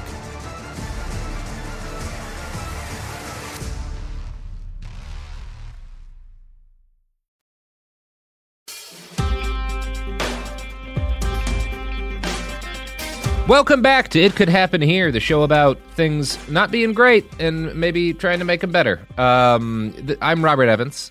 This week we have a special little episode for you. I'm going to sit down and talk with Lucas Herndon. Lucas, you are from you live in New Mexico at least. And you wanted to talk to me a bit about some stuff that's going on in your school boards. We just did a two-parter on fascist attempts to kind of take over and dominate school boards around the country, and you've got some personal experience with that. So I wanted to kind of just turn this over to you to start us off. Yeah. Thanks, Robert. Thanks for having me on the show. My name is Lucas, and I live in Las Cruces, New Mexico, which is in the southern part of the state. We're close to the border for people that are interested. My experience that happened last week is sort of the quintessential "it could happen here." Yeah, it done did. Yeah, it done did, exactly. Yeah, Las Cruces, politically speaking, is actually a very progressive little town. Oh yeah, I mean, in general, New Mexico has been, for what however you consider that progressive or not, has been blue for quite a while, in terms of like voting. Like it's not like Texas politically, at least. Right. That's exactly. Yeah, we voted for Bush the first time, but have voted blue every election since 2004, like federally. So yeah, in my little stretch of the state, our congressional district has been red, but the city of Las Cruces, which is we're the biggest city in the southern part of the state, we're the second biggest city in the state. Our city council has not only been Democratic, but like progressively Democratic. Mm-hmm. We have, as of this recent election, from the beginning of November, we now have an all-female city council. There is at least we have one, if not two. Trying to think. Sorry. Currently, there are two folks on the city council who have immigrated from Mexico in their life. One will still be on. One is now running for Congress. We have the school board that currently is sitting is generally progressive, and the one we just elected our first openly queer person onto that school board. Our little group of legislators that go up to Santa Fe every year is very progressive. So again, just to kind of reiterate, like Las Cruces, New Mexico, pretty progressive little place, and yet at the school board meeting last week, totally dominated by a public attendance of very far right extremists spouting all kinds of nonsense about all kinds of things. So yeah, it was pretty wild. Yeah, and this has happened. This happened in Portland, Oregon too, which is also famously, I don't know, I wouldn't call Portland politics progressive, but solidly Democratic. Right. And the school board meeting gets taken over by far right activists. This is So when did you kind of first become aware of this? Well, so it was a weird convergence of my personal and my private, or I'm sorry, my personal and my professional life, where I work for an organization called Progress Now New Mexico. So it's like I do progressive politics for a living, but and a colleague who works for the ACLU here had asked if I would go and help lend support to this gender inclusion policy that the school board was going to be commenting on. They weren't voting on it that day. It was what's called a first reading. And she asked if I could go and if I could, just speak. And I was like, yeah, absolutely. Be happy to. So I was going to go and talk about this in a professional capacity. And then that day, before I went to that, my daughter, who's in middle school, texted me a picture. A bunch of kids had, on Monday of last week, which was like Trans Awareness Week or Trans Visibility Week, some kids had shown up wearing trans flags and pride flags on that Monday. The following day, that Tuesday, some kids showed up wearing thin blue line flags in response, like indirect response. Yeah. And my daughter, my daughter is aware enough to know what that means. So she texted me and was like, I can't believe this shit. And I was like, I know. So then I'm like, okay, well, now I want to go speak about this gender inclusion bill or policy personally, right? Like now it has impacted me. So I show up at, about an hour before the meeting's supposed to start, because the third thing that kind of happened was that I'm on like a bunch of mailing lists because of my job. And sure enough, the local GOP who is not very active because, again, they kind of lose all the time. They sent out a like, come show up at this thing, email. So I showed up early thinking, okay, well, I want to see if there's going to be something. And at first I was like, I don't think they showed up. I don't think that they turned out. That's good. But it turns out they were all like hiding in their cars so that they could like swarm the building at once. And so then like about half an hour before the meeting, they all walked in at once. And like I was already sitting inside the room and they all came in at once and they took over all the chairs. There was standing room only. To the point where like there was a bunch of FFA kids that were there that were supposed to be recognized for, FFA something or other. And like they had to kick some people out so that they weren't violating the fire code.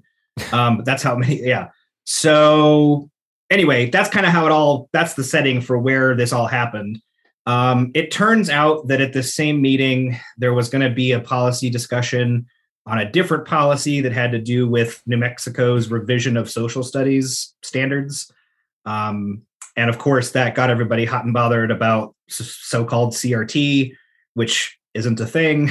But so like they were there. But the folks that showed up to speak, they were all over the place. They were talking about critical race theory. They were talking about the gender inclusion bill and like the myth of trans violence.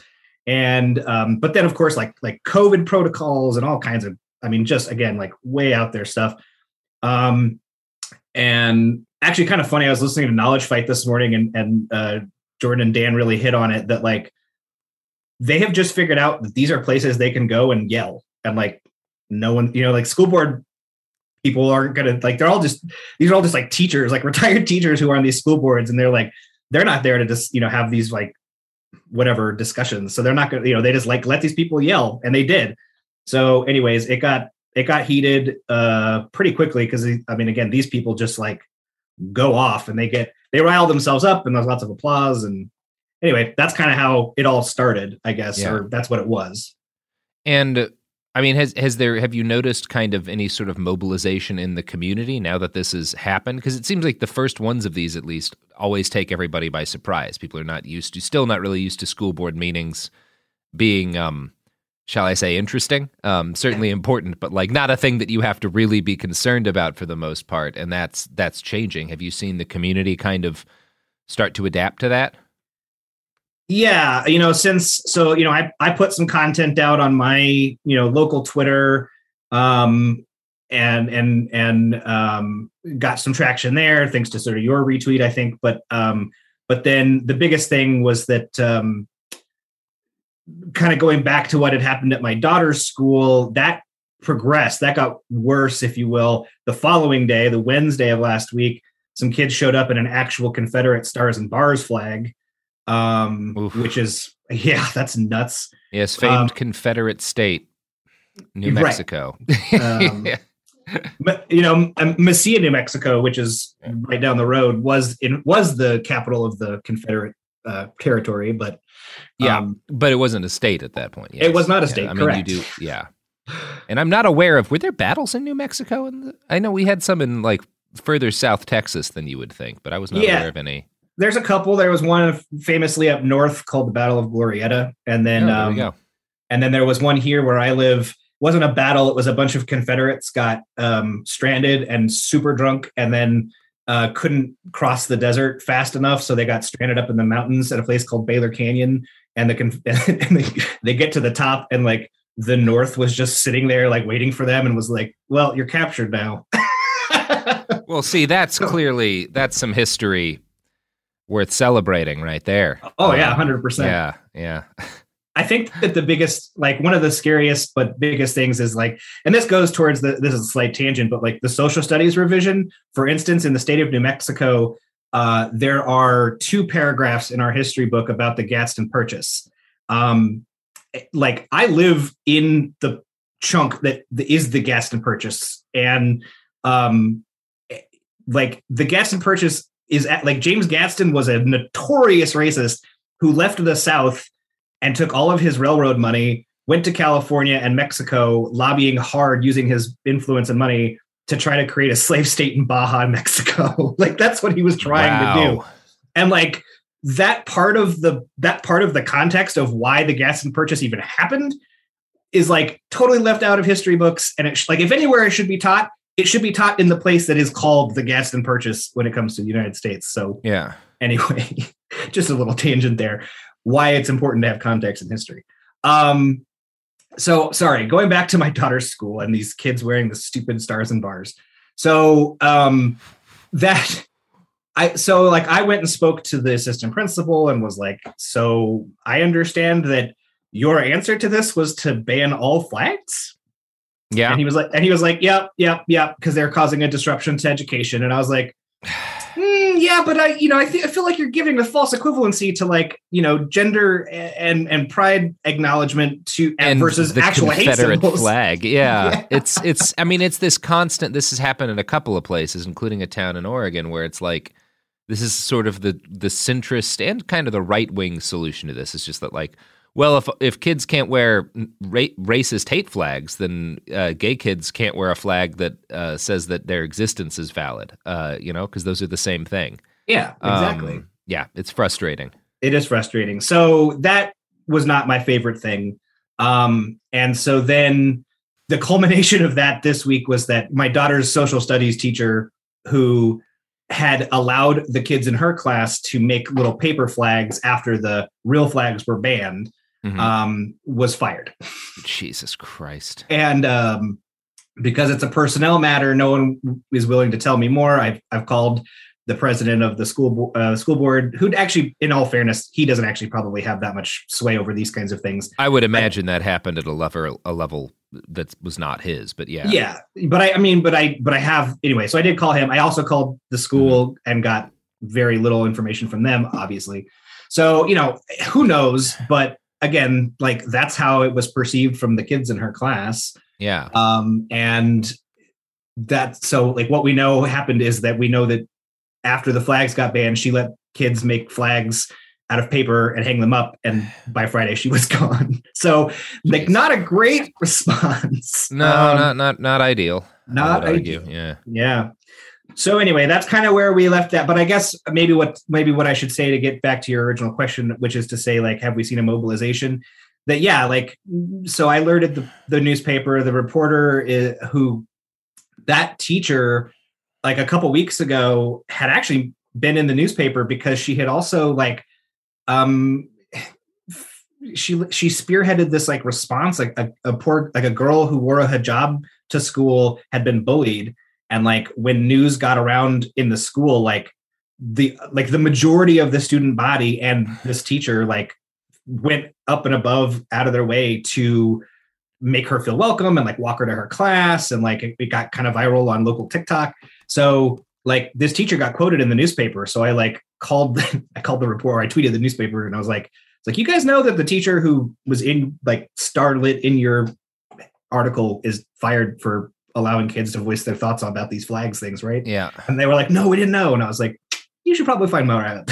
So I don't know where we're going to be at now. The next reading for the gender inclusion policy is the 14th of December. So we've got a couple weeks before that next school board meeting.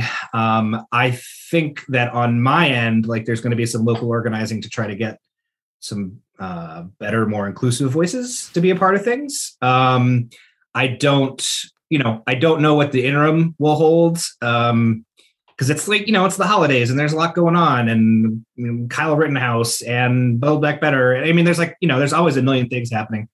So it'll, there will have to be some drum beating to like get people to show up to that. But on the other hand, I think with some of the momentum we have, and I think people will show up in mass for the 14th in support, at least. This is the kind of community that in general, we have shown up and shown out to support, these kinds of issues in the past. But I do think that up until now, people felt pretty asleep about it. Yeah, and I mean, and hopefully you do see the kind of response you're expecting. Can you walk me through sort of how the kind of attempts, like you talked about getting the local media aware of what had happened to that teacher. How are people, like, what does the actual organizing effort look like on the ground? Like, how are you and others trying to get the word out so that, there's a response to this? Yeah. So I think that the first thing is that there was a problem with the way that the school board handled public comment that first time in an attempt to help limit their own sort of exposure to some of the toxic stuff they knew was coming their way. They had instituted a limit on public comment. You had to show up by a certain time and fill out these little pieces of paper saying that you were there to comment about something. And if you weren't there, then you couldn't sign up. And the problem was that all these like old white male retirees who are sitting around listening to Alex Jones all day, they had nothing better to do than show up to this meeting at 3:00 in the afternoon. Whereas a bunch of, for instance, teachers, students, parents, they were busy because they were in school or like picking their kids up from school. Yeah. So I think one of the things that we're going to try to do is get public comment ahead of time. And we're going to try to like not bombard, that's a violent word, but we're going to try to like just make sure that voices from the community that hadn't been represented are represented and sent to the school board ahead of time. I think we're going to try to go and save physical space ahead of time for those of us that can, right? For those of us that can, we'll go and we'll try to save physical space. And we did learn that even if they keep that policy for the little forms, we can actually give that time. We can fill out other people's names, right? So we're going to try to like make sure that we have better voices. That was one of the things. If you listen to the recording of what I said at that meeting, I asked the school board president if it's possible for me to yield my time, because it had literally been like a dozen white men up there spouting nonsense. And then I get up there and I'm like, yeah, hey, we've heard from enough white men. Can we have like a member of the trans community or one of the women of color who are here to talk about this, but couldn't get here in time? And their legal team was like, oh no, like you didn't sign up in time or whatever. So, but it turns out we could have put their names down ahead of time. So we're going to try to organize that thing so that people can show up and save, physical space. And then I think the other thing too is to try to involve some other local elected officials from the county and city level. Because again, we have these really amazing progressive candidates who have come from all walks of life, including immigrants and members of the LGBTQA community. So having them come and speak in their official capacity, I think will carry a lot of weight both for the school board, but also just for the public to hear from those voices. Yeah. Where are these? Like, have you gotten any kind of research on where the people showing up are coming from? Are these like folks within your community, or are these people coming from kind of outlying areas to swarm these meetings? Like, is there kind of an active research contingent? I mean, that's part of what I do. It's part of my job with Progress Now New Mexico. My title is Energy Policy Director. I usually spend most of my day talking about oil and gas stuff. However, I've been doing this job long enough that before I became that person, I was actively researching and tracking a lot of white supremacy activity in the state, especially along the border, some of the border militia stuff a couple years back. Yeah. In that regard, I knew a number of these folks. A lot of them do live in the city, but so our county is considered rural by the census, even though we're a city of 100,000 people, but we're a big county. So there's 200,000 people here. So, so there's, it's hard to tell how many people may or may not have lived in, for instance, the public school district.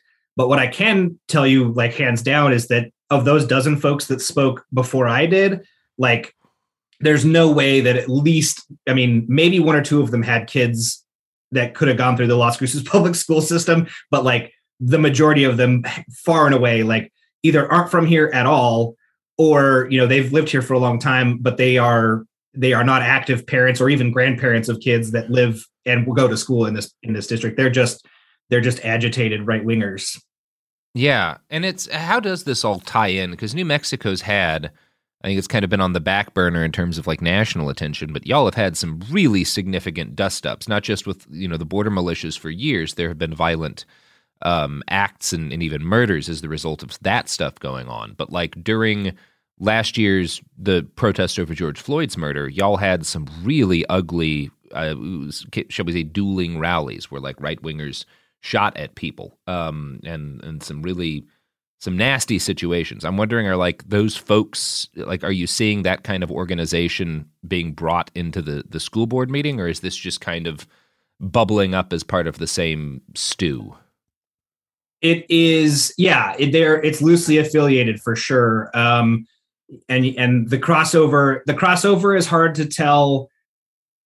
I mean, what am I trying to say? There is crossover. It's hard to tell how on purpose it is, or sort of the fact that this is like a small population community state, right?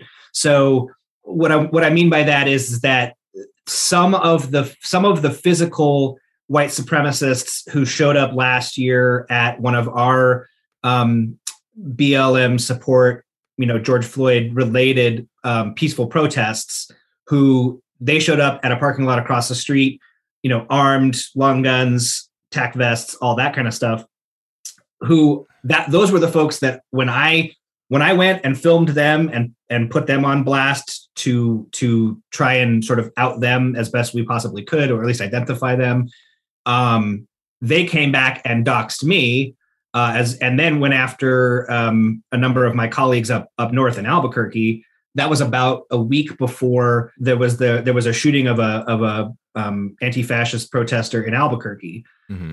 And it was during sort of all of that stuff that I was like trying to talk about all this out loud, and got tied into a few more other anti-fascist voices in the state. So since then, we've all been kind of working together. We found each other on Twitter, thankfully. And so what it seems like is that like the folks that showed up to the school board meeting were what I'll call usual suspects, like politically active, old, right wingers. That being said, in that room, there were a number of people that I've identified as showing up to anti-vax rallies, a number of the Trump train rallies that happened last year before the election, and at least one person who I recognized as being, I have never seen carry a firearm, but like has been at rallies where people were carrying firearms and that kind of thing, in response to these, in response to like peaceful protests. So there is crossover for sure. Where do you see this going? Like, because you've been kind of paying attention to this for a while, not just the school board stuff, but just kind of the general problem of right-wing organizing in your area. Like, where do you see this heading within kind of the context of New Mexico?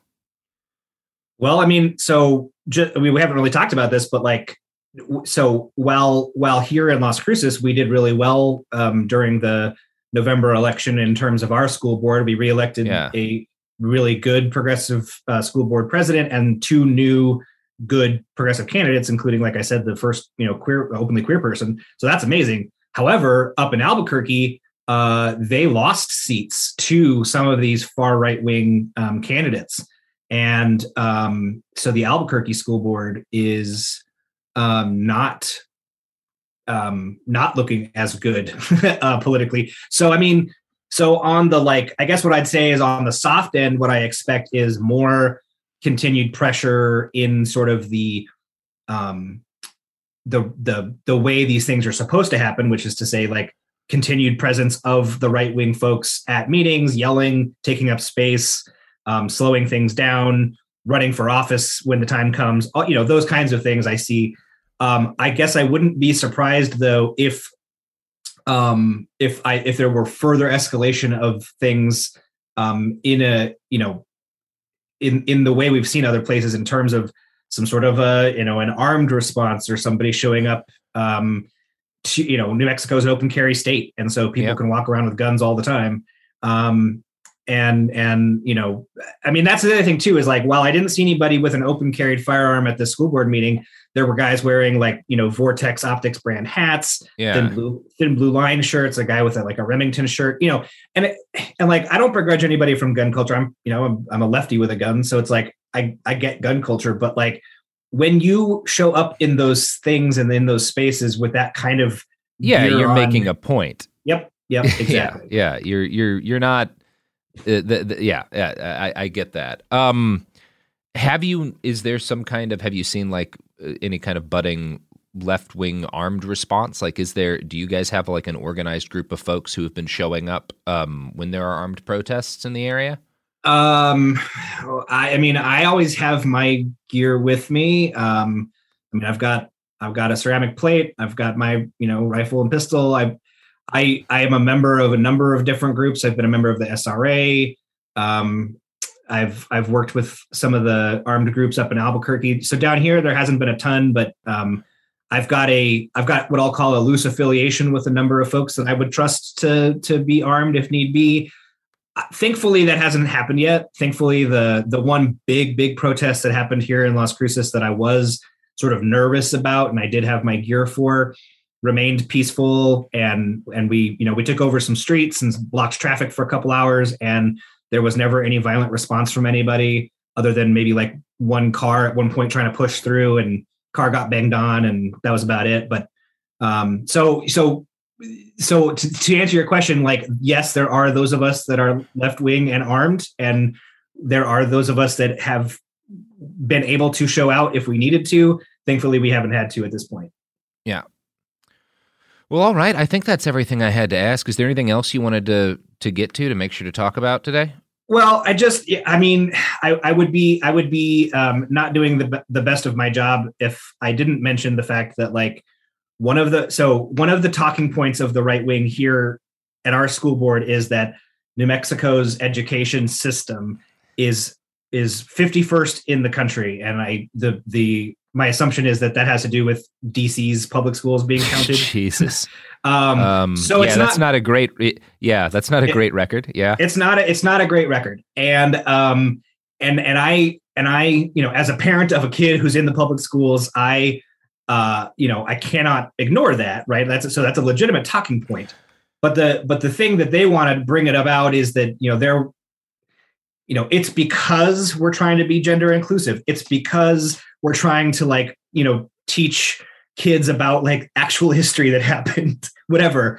And the reality is it's because our education system is, unlike most places, funded by the oil and gas industry and not by our communities. And so 18 months ago, oil prices crashed, right? And the state of New Mexico had to have an emergency special session for our legislature to figure out how we were going to fund things like cops and schools and whatever. And then now, oil and gas is gangbusters, and we're, record prices, and the state of New Mexico has this surplus budget. But the thing is that that extra money that we're going to get this time doesn't make up for the cyclical bad, way that we fund our schools. So I just want to tie in that all of these things tie in together, right? We can't talk about education in New Mexico without talking about the oil and gas funding. And so anyway, because that's that's part of the reason why I was going to go talk about this stuff on my professional level, is that I get to talk about education as an energy expert in the state of New Mexico, because energy and education are so intertwined here. And when you have literal Koch brothers founded and monetarily supplied think tanks in the state of New Mexico who are pushing out this kind of propaganda and encouraging people. So there's a group called the Rio Grande Foundation, and another one called Power of the Future, Power of the Future New Mexico. Both of those organizations are tied to the Koch brothers, because the Koch brothers are tied to oil, and they're pushing these right-wing talking points. And it's all part and parcel of just clouding the information space. That's what they want to do. They want to have the news cycle dominated with things like CRT and gender inclusion studies to tie up things like school boards, so that the electorate is busy talking about these things, while meanwhile they're just raking in money hand over fist, stealing our oil. So anyway, that's so important to me to make those connections, especially in this state. And it's something that a lot of people don't consider and don't think about. And it's just really important to me that people understand that. So, yeah. All right. Well, thank you so much, Lucas. This has been, I'm not going to say fun, but certainly enlightening, and I think valuable. A good dispatch from, a fight that we continue to see as important here, and that everybody should be paying attention to, both wherever it happens, including in Las Cruces and around the country, because they ain't giving up, and they can't be ignored. Yeah, and and you've mentioned this many times over the years, but like that's the kind of thing. It's like we have to show up. We can't just let them have these spaces. And I think that this past school board meeting was a great example of why. And I'm really counting on a lot of my friends and close, the folks that I have come to love and support in this community, to show up and show out for that, because that's, we've been there, right? Like I said, and if you look up Las Cruces politics over the years on the news cycle, like you'll see stories about our, progressive city council and passing a living wage and, banning plastic bags. I mean, like all these, like, we've tried to be that kind of little community. And yet, these folks are still there and they're still loud. And if we give them the space, they will take those spaces over. So yeah, absolutely. So thanks for having me on. Let me talk about this. Yeah. It really means a lot. Thank you for stepping up, because this is the thing that's a giant pain in the butt, is that everybody's got a lot going on. Life is complicated. There's all sorts of shit to do in the old world. But every time these fascists and their affiliates decide they're going to try to take over something, as busy as people are, as exhausting as it is, you do have to, they can't just be allowed to do it. Like, that's how they win, is they have unlimited energy for this shit. And if they're not, like, the thing that causes them to lose energy is actually being outnumbered and shown to be like being kind of pushed out by communities. You can do it. It takes it, but it requires people showing up. Yes, that's exactly right. So I appreciate the signal boost. Means a lot to me. And this are there any local orgs that people can support? So big shout out to a group called CAFE here in Las Cruces that works on all kinds of border issues, immigrant rights, but also like workers' rights and immigrant, like student rights, migrant student rights. They've been very active in this for a long time. And so, definitely shout out CAFE here in, all of New Mexico, but specifically in southern New Mexico. They're doing a lot of work. And then Dreams in Action, which is part of a national network for dreamers. But again, here in New Mexico, have done a lot of good work. Okay. Yeah. Thank you very much, Lucas. All right. And that is going to do it for us here at It Could Happen Here. Until next time, go, I don't know, hang out at a school board meeting. Go take up space from fascists. Yeah, go take up space from fascists in general.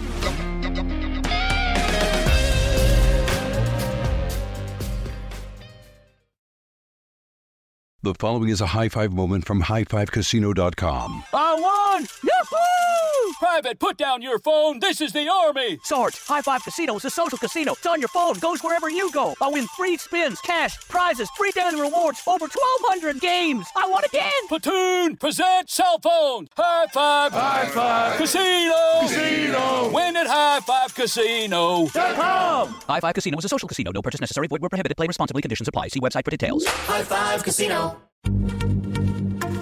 Happy Pride from Tomboy X, celebrating pride and the queer community all year. Queer founded, queer run, and the makers of the original boxer briefs for women, creating sustainable size and gender inclusive underwear, swimwear, and loungewear for all bodies so you feel comfortable in your own skin. Tomboy X just dropped their Pride 24 collection. Obsessively fit tested for all day comfort in sizes 3 extra small through 6X. Visit tomboyx.com. Your credit card should match your lifestyle. At Kemba Financial Credit Union, choose a card with benefits that work for you. For a limited time, all cards have 2% cash back on purchases and 0% interest on balance transfers for a year. Apply at Kemba.org. Restrictions apply. Offer ends June 30th, 2024. Baseball fans, BetMGM is giving you the chance to win a prize every day during the baseball season. Step into the batter's box for BetMGM's Swing for the Fences free-to-play game. Pick an area of the strike zone and take your best swing. If you get a single, double, triple, or home run, you'll receive a prize. Smash a home run to collect a bonus bet on us. Just log into your BetMGM sports account to get started. Then visit your promotions section to access the Swing for the Fences free-to-play game. There's nothing more exciting than going yard with the king of sportsbooks. BetMGM and GameSense remind you to play responsibly.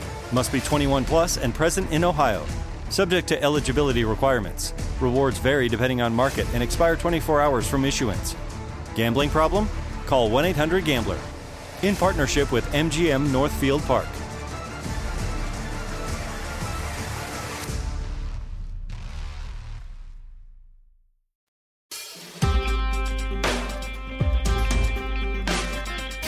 Welcome back to It Could Happen Here, the podcast about, the problems and stuff that are happening and how to maybe make them better. And speaking of the problems that are happening and how to make them better, Garrison Davis, hi. Hello. Hey, Chris. That's a weird segue. I wanted to introduce this video by telling you guys that I just watched a movie that you should watch because it's pretty rad. And it ties into all the things we talk about. It's called The Pizzagate Massacre. And no.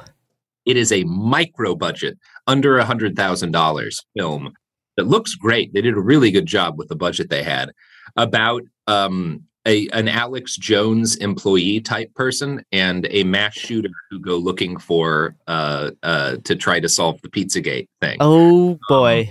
It is an actually very nuanced and I think deeply knowledgeable commentary on specifically like the Texan conspiracy scene. Like okay.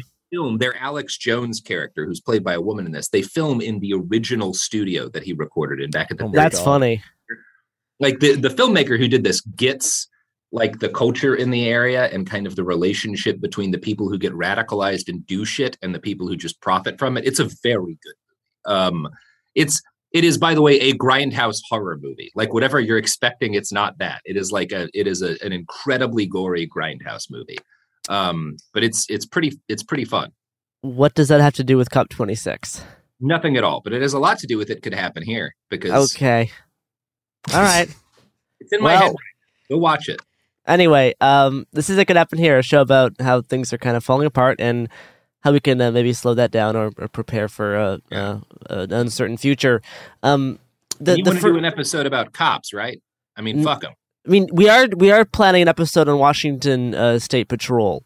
Mm-hmm. But no, this episode is about a different kind of cop, about just as useful.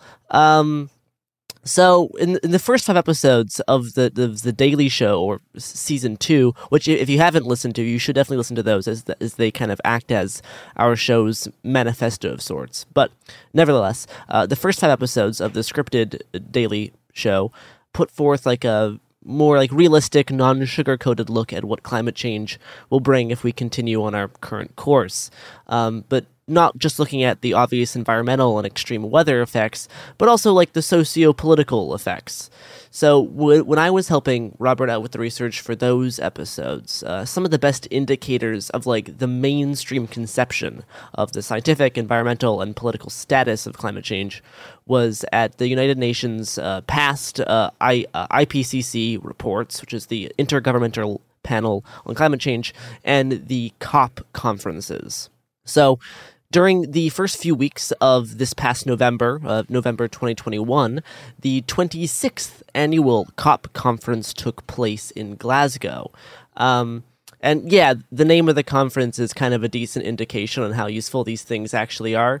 But a COP stands for a Conference of the Parties. And for almost 3 decades, they've been like the main international stage for countries and companies to discuss climate-related information and like their alleged like goals.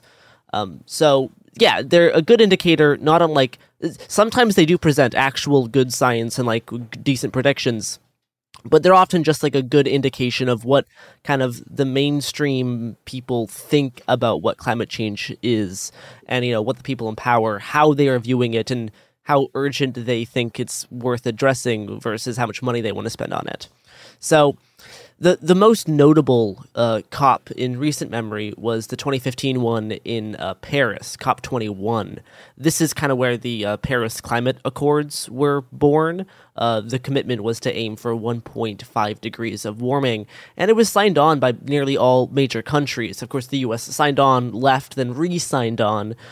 But anyway, under the Paris Agreement, countries committed to bring forth like national plans, figuring out how they would reduce their emissions.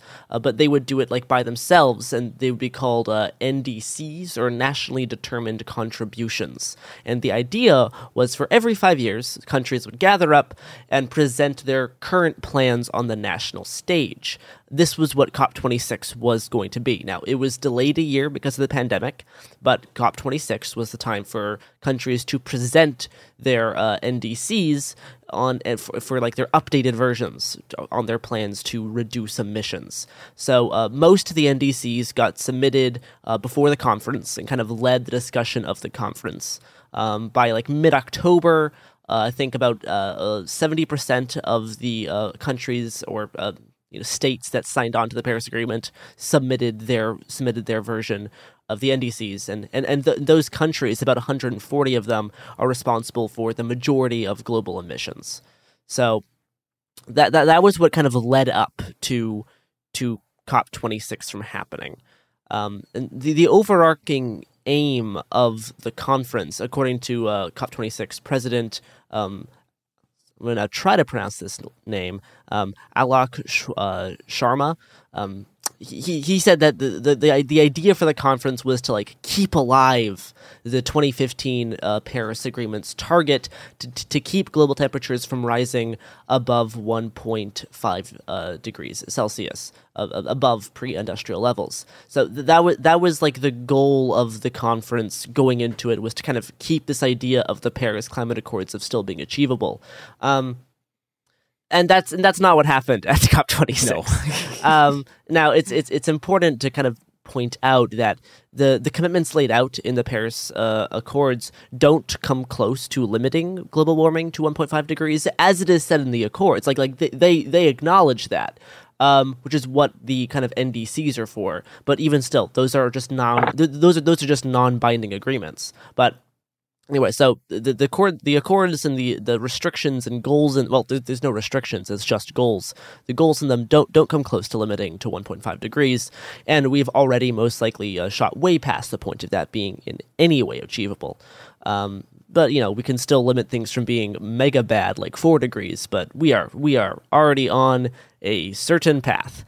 So in asking nations to set tougher targets by next year for cutting climate warming emissions, the new agreement at Glasgow acknowledged that the commitments that were in place are inadequate, and if rigorously followed, the new national pledges, so include the stuff including the Paris Accords and the new Glasgow Pact, and all of the individual NDCs, if all of those are followed, the world is now on track for 2.1 to 2.4 degrees Celsius of warming by the end of the century, and that is the lower estimate. As we'll see later on, higher estimates were also shown at the Glasgow conference. So we have the idea was to hopefully keep it to 1.5, and already we're pushing that back by almost a whole degree if we're going to like 2.4.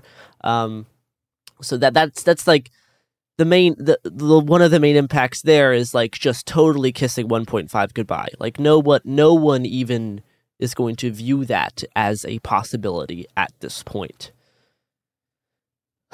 So I don't know how many people were still looking at that as a goal. Apparently, some of the planners of COP26 apparently were. But I mean, I know for us, we've been aware of that, and I'm not sure how really what mainstream liberals were thinking before this, but hopefully at the very least maybe COP26 made them realize that maybe it's maybe worse than what you were thinking. But so there other things did happen at Glasgow that are worth looking into. So the main quote unquote achievements of the Glasgow deal, besides like revisiting the emissions cutting plans to try to keep stuff down, which of course were not met and shot way past, but we also had the first ever inclusion of a commitment to limit coal use. Now the way phrasing is going to work here is going to be really interesting, because the reason why this deal got passed is because some very specific shifts in their phrasing around coal coal use. The other thing that COP26 tried to do was increase financial help for so-called developing countries and provide funds and assistance for like climate disasters. So like when like extreme weather events happen, have a set of funds set aside to help countries in these disasters. Now, that is a good idea, but as we'll see later, the way COP26 actually did it is not actually doing it. It's like they're postponing this kind of goal, but they're just making it a prospect. But back to coal. So the Glasgow Climate Pact was the first ever climate deal to explicitly plan to reduce coal, which was one of the worst like fossil fuels for greenhouse gases. And coal really can be phased out. Coal can be phased out by electric power really easily. It is the easiest one. It's way easier to phase out coal than it is natural gas or sorry, what's the other main one? There's three. There's coal, natural gas. What's the last one? Just regular gas. I guess so. Yeah, petroleum-based stuff. Yeah. So because coal is mostly used for heat. Electrically generated heat is way easier than those other two. So coal really should be phased out as soon as possible. But the commitment to phase out coal that was introduced in earlier negotiations led to some fighting, specifically among India and China, who were in strong opposition to the phrasing and the actual constraints of the deal. And a lot of this is like the argument that like, if these countries are still developing, it's not fair to them to remove this resource when other developed nations had it. So that's we see that argument a lot around like climate change stuff. Is like, oh, you're just going to stop other countries from developing because you got to get to this certain point of being a successful like wealthy nation, and like with all this like industrial development on the back of fossil fuels and stuff. But so now you're going to remove that opportunity for other countries. Now there is a lot of stuff around like degrowth frameworks that address this issue and specifically try to get fossil fuel savings, like a decrease in emissions, and be able to use some of those gains to assist countries in getting stuff set up to a decent standard of living. But that is going to be addressed on a whole other scale around like capitalism and how countries intervene in other countries. That's part of like a bigger political question. But anyway, India and China did not like the coal deal. So in the end, the countries did agree to phase down coal rather than phase out coal. So that is the phrase that they ended up using, is phase down.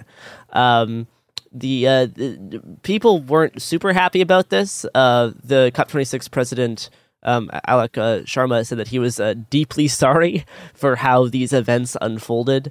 And like, focus on coal is good. It's responsible for about 40% of annual CO2 emissions. But also, like, just focusing on coal leaves a really big lack of discussion on oil and gas. Like, those are also like very bad, and arguably we should be focusing on those a lot. Like, those are the main ones. We should get rid of coal, yes, but if we just focus on that, then there's a lot of other stuff going on. So that is a lot of coal talk. You know who also uses coal? Our sponsors. Yeah, we're entirely sponsored by Joe Manchin. Yes. Big friend of the pod. Thank you for always having our back, Joe. Anyway, here's some ads. And we are back talking about COP26, and there is a decent stuff did happen. So I don't know, it is going to be more of a sciencey and numbers episode, but it is worth actually figuring out what happened there, because everyone just kind of had the perception like, oh, COP26 was a failure, because yeah, it was. But it is good to know what actually is going on at things like this, because if we're going to get some kind of liberal change, this is where it's going to happen. So it is good to keep an eye on what these types of people are thinking. So we left off on talking about how There are plans to phase down coal, and there was like a general lack of focus on oil and gas. And it is interesting. If you, so there was a group of activists led by this. I think it's like an NGO called Global Witness, assessed the participant list published by the UN at the start of the meeting, and they found that there was 503 people with links to fossil fuel interests who were like accredited members of the Climate Summit, and they were like delegates. So COP26 delegates associated with fossil fuels outnumbered national delegate numbers for every other country. So there were more people representing fossil fuel interests than there were representing any individual country at COP26. So you're thinking, maybe I wonder why this stuff's not going too good. Oh, it's because it's being run mostly by fossil fuel companies? Yep. That's an interesting little thing there.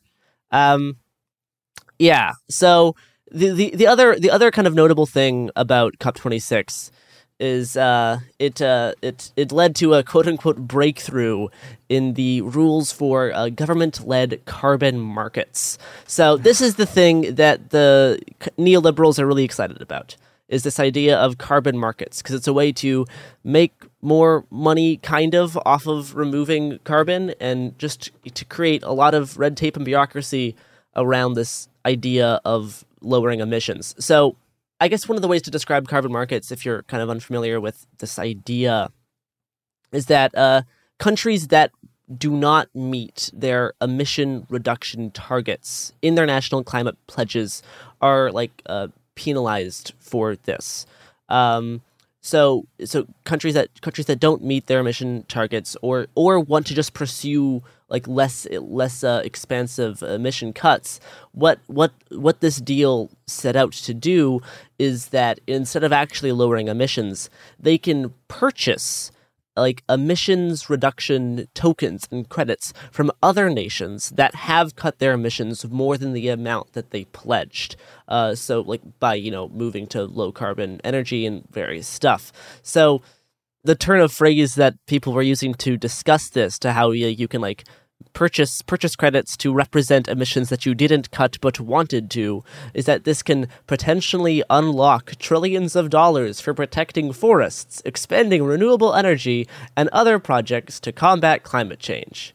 So the idea here is that the money used to purchase these credits is going to get put into other things that will help fight climate change, but all of this is non-binding and speculative, and it just furthers this whole carbon market concept, which I'm not thrilled about. We should do like a full episode on carbon markets, but the thing. So I this is the thing I studied academically in college, and it is incredibly important for everyone to understand that carbon markets are fake and do not work at all. Ever. Yeah. No one has ever gotten one to work. Reference. No one's ever gotten a national one to work. No one's ever gotten an international one to work. Implementation of carbon markets, like China had a big thing where they were going to implement a carbon market. It was fake. It didn't work. Their carbon emissions still increase. Very, very important. Like how fucky carbon markets can be. So you get carbon credits if you're a business like Tesla that makes no emission electronic vehicles. And Tesla, for a lot of its earlier history, made a significant chunk of its profits selling carbon credits to polluting industries and basically saying, you guys keep polluting, we got your back. Like the fact that we're putting electric cars out onto the street means you guys can keep emitting at the same level. Like that's literally how kind of the business can work. It's not the best way to fix the problem. Yeah, so there was a lot of talk was around carbon markets, because that's of course what the neoliberal establishment is going to focus on, because it still is within their kind of worldview. How do we monetize the rot? Yeah, how do we make money off of the world ending? Which I guess we're going to see a lot more of that in the next few decades. The other thing that they decided on is next year there's gonna be again. So they decided to procrastinate, which is just a general theme of COP conferences. I mean, it's what we've been doing it's what everyone's been doing about climate change since forever. Yeah. So the main thing they do is decide to procrastinate.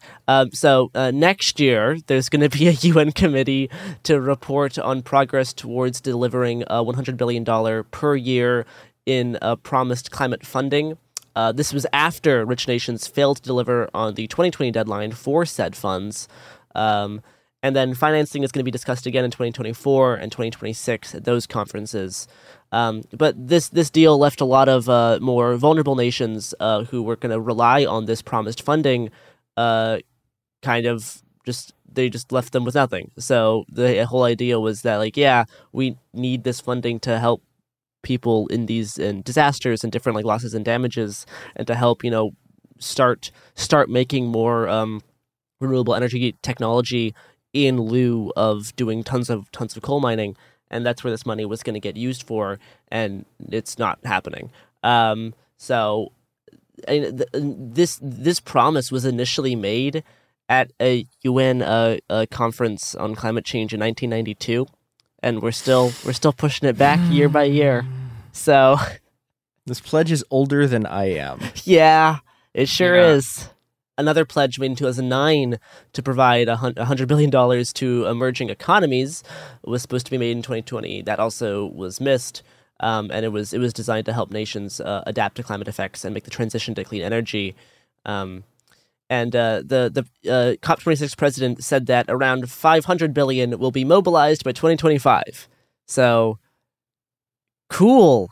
Thanks for saying those numbers, which mean nothing. Yeah, it's fun.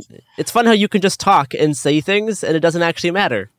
It's one of the things that's so frustrating about this is trying to get a handle on how a lot of these solutions are supposed to work. So one of the articles, if you're trying to actually, if you're not just taking our word for it, which you never should, and trying to research carbon credits and carbon markets and how they might work or might help. One of the articles you're going to come across is an article in nature.org called Making Carbon Markets Work for Faster Climate Action. And this is very much obvious, at least from 2021. So it's pretty recent. And it's not at all a climate denial piece. It's just kind of laying out a case for how carbon markets could be very effective at reducing emissions. But you have to grapple the whole time you're looking at this with the fact that they haven't. Global emissions are still shooting, and they provide a number of options for how this could work. And it's one of those things where I'm not going to say it's impossible. I'm certainly not an expert on this, and you can read through the article if you want. But it's certainly the thing you can say right now is that carbon markets have not led to a global decrease in emissions, because we have not had emissions decrease other than that little dip we had when COVID did its sweet little dance. Yeah, that 1 month where we could actually see the sky again. Yeah, that was pretty rad. But yeah, there's I mean, you can check that article out for kind of the pro carbon markets case. It all seems, I mean, one of the things that's frustrating to me about it is it's all here's how it might work if, everybody got on board the Paris Climate Agreement and also all of this worked ideally. But there just doesn't seem to be a lot of, I just don't see any evidence that they've shown that this is actually likely to be helpful. It's more just this could work if we do these other things.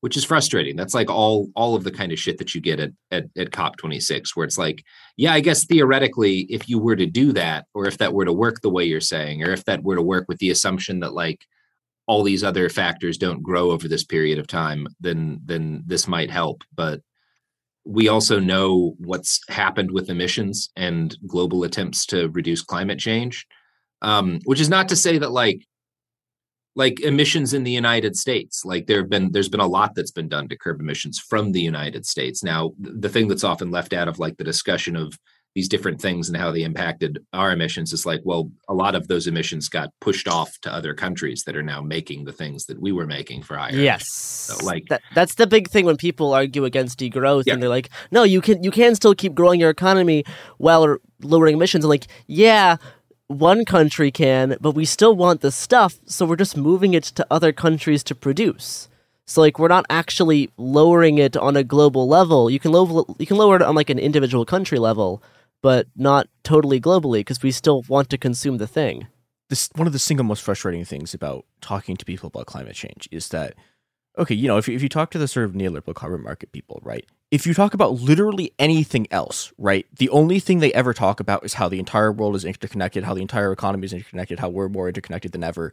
And then the moment you start talking about climate change, they go, oh, well, it's all individual country. The economy is not connected at all. It's all about the individual policymakers in the country. And it's like, no, it's not. It's about like all of the like the emissions are foreign direct investment driven, right? It's about where investment money is going, and you cannot. And you know this is why COP in some ways like this is why it doesn't work. And even though it's the only framework that could work, right? You have to have an international response. It has to be coordinated. It has to be working across national lines because, again, that's how the economic system works.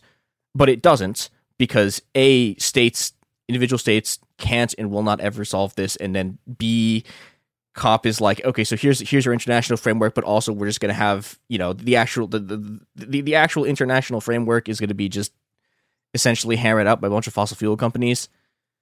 And so it's just, you know, it's the worst of both worlds.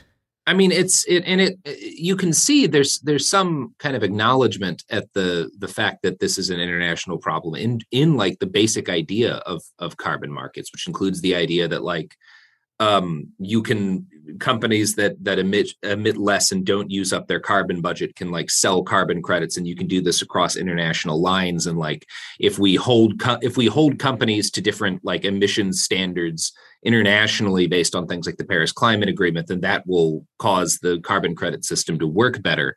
There's that acknowledgement that it is an international problem, but again, I don't see evidence that it's working, and they like none of the evidence that I've read makes it seem like there's a very good case that this is going to, at the very least, that this is going to provide the kind of emissions reductions that are necessary to forestall the worst case scenarios that are coming. And if we're going to be, again, to be completely intellectually honest here, we can talk about degrowth all day long.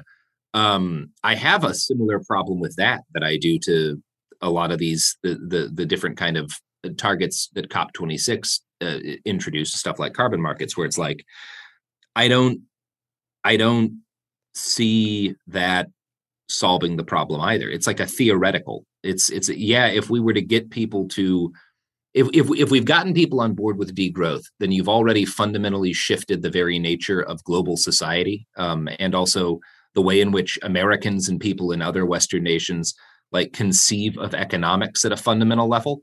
And so it's one thing to say that like, yeah, if people accepted that and got on board with a lifestyle that is not based on this kind of capitalist notion of endless growth, of ever increasing extraction from the world in order to create value, then we could actually stop emitting at the kind of levels that are going to lead to these horrible consequences.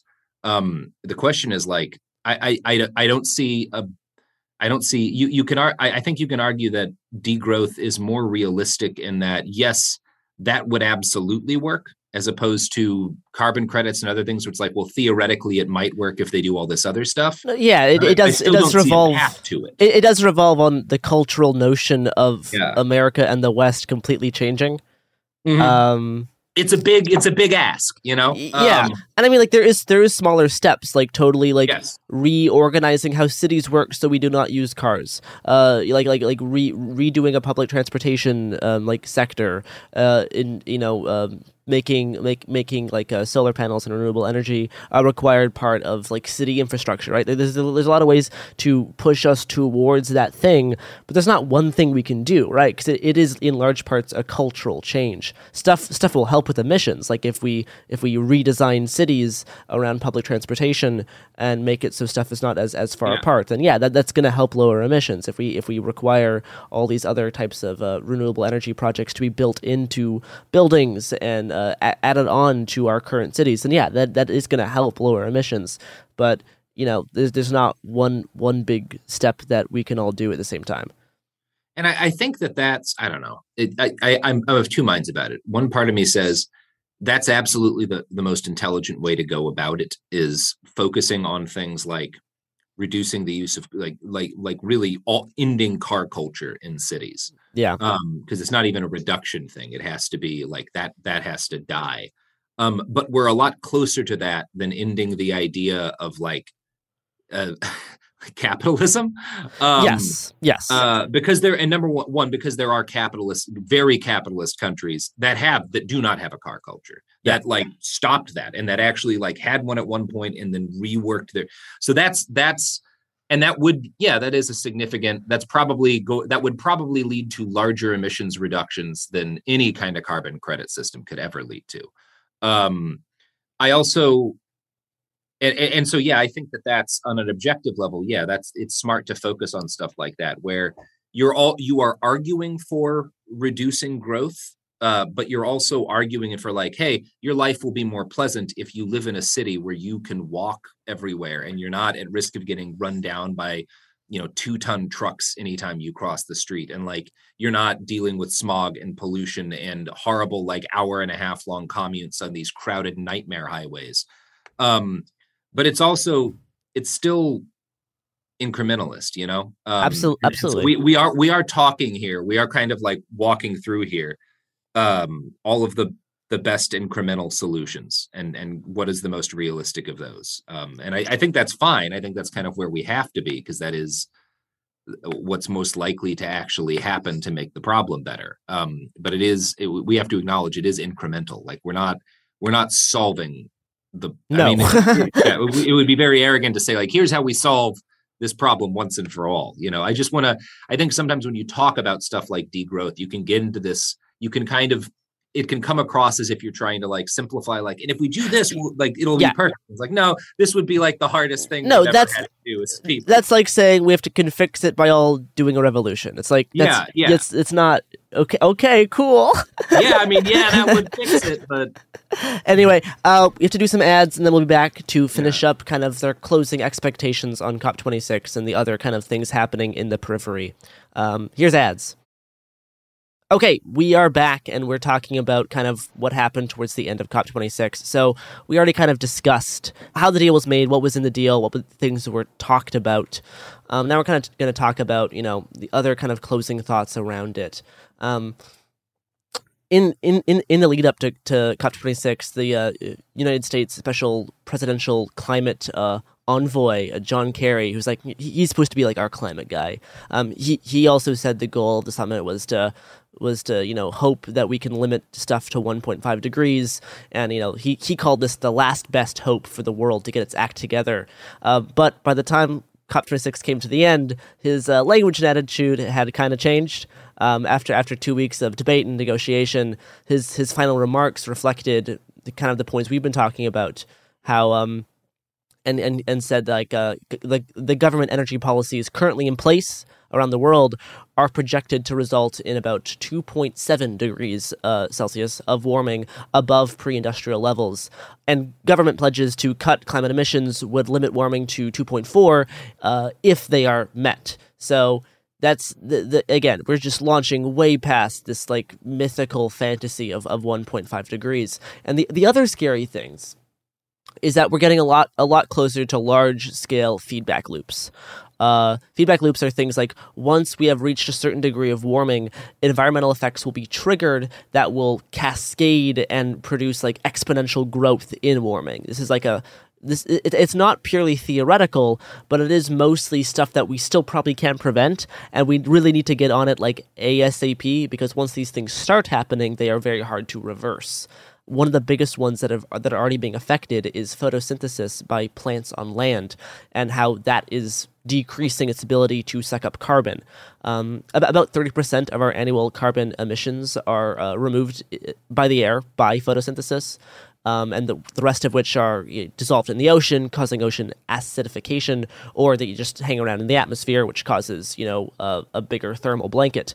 So photosynthesis has like a thermal maximum beyond which carbon can only be taken so much of it in, and then the process which by plants give off carbon and water actually increases. And we are already at that point in a lot of places. we are at we achieve the warming required to get to that point a few times throughout the past decade. So land-based carbon uptake is projected to decline by nearly 50% as early as 2040. And these effects have not been included in any of the published pathways leading to lower degrees of warming. And again, this isn't just speculative. Like the biggest example of this that we can point to is like the Amazon rainforest, how that is now a net emitter because it is no longer sucking up enough carbon to offset the amount of carbon it actually shoots out.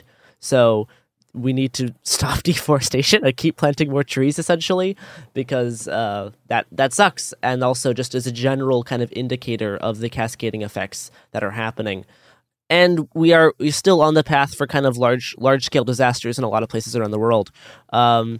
It's around 19% of the Earth's land area is in pretty dire risk on our current emission pathway. The Marshall Islands, the Maldives, Vietnam, Southeast Asia, Middle East, parts of North Africa, and Central America.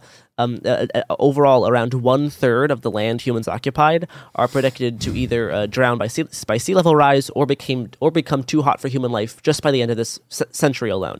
So that'll cause migration panics and wars and all a whole bunch of bad things that we can limit that. That is something that we need to limit now, and if we don't, it's still happening. So these are the other kind of things talked about at the end. So that was kind of COP26 as a whole. The one last thing I want to mention is just how evil Facebook is. So kind of an aside, but Facebook's vice president of global affairs talked about Facebook's efforts to combat climate misinformation as the Glasgow Summit began.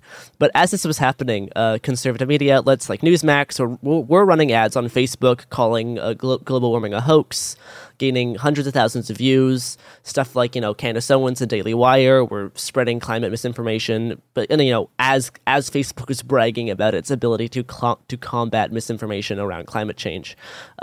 The UK-based think tank Influence Map, which identified misleading Facebook ads from several media outlets around COP26, also found that fossil fuel companies and lobbying groups spent $500,000 on political and social issue Facebook ads during the summit, resulting in over 22 million impressions, including content that promoted environmental effects under what we would call greenwashing.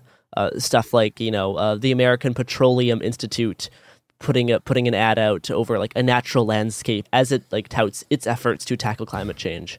So all of that kind of stuff. So I just think it's really dumb because Facebook brags about its ability to combat climate misinformation as it's running ads saying climate change is a hoax, and then doing general greenwashing is more common, but still it's frustrating.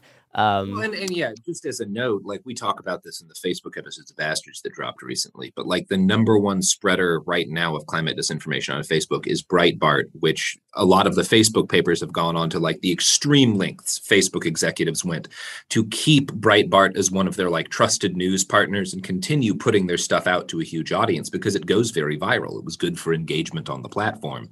And that's the decision Facebook's whatever they say. This is when we're talking about carbon credits, when we're talking about the different proposed solutions, I'll do a bit of waffling because I don't want to come across as too certain about what the right way to go forward is. When it comes to how Facebook has handled climate disinformation, it's very black and white. They enabled it for direct profit, and they talked about it. And people within the company were like, hey, we're deliberately enabling climate change misinformation in order to make more money. It's a very easy case to make. Yeah, so that wraps up my my report back on COP26. I know a lot of stuff was there's a lot of headlines before the summit even ended and before the deal was even finalized. It was COP26 is a failure, which is yes, but I think it is worth actually relearning what happens at these things, because I think we have this idea that they're some mythic secret gathering of people to discuss plans, and it's no, you can actually see everything they're talking about. It's all out in the open. You can actually see what the plans are. It doesn't need to be all shrouded in. It doesn't need to be shrouded in mystery. So I just wanted to give people like a rundown on what the actual people in power, how they're discussing climate change and what their expectations are, and how, expectations have, the past 5 years have risen by basically a degree, right? Because like in 2015, we were like, we can do 1.5, and now we're like, we can do 2.5. Yeah. So that is what we've done in 5 years. That's what's happened.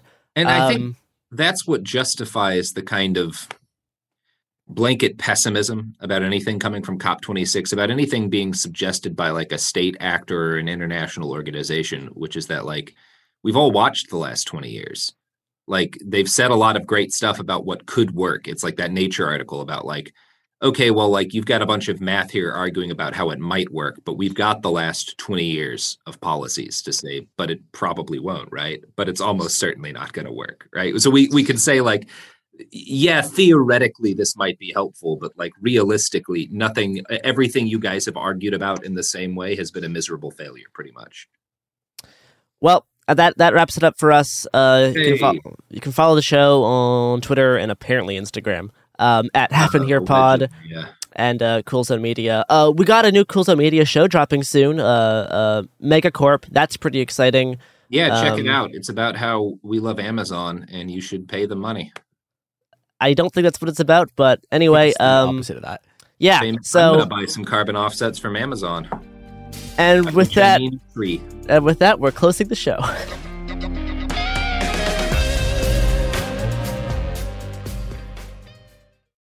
The following is a high five moment from highfivecasino.com. Welcome to Burger Yippee. Would you like a hot apple pie today? Yes, yeah, I won! Woohoo! So that's a yes on the apple pie? I just went big time playing High Five Casino on my phone. Real cash prizes, free daily rewards, over 1,200 games. Yeah! So yes or no on the apple pie? Whoa!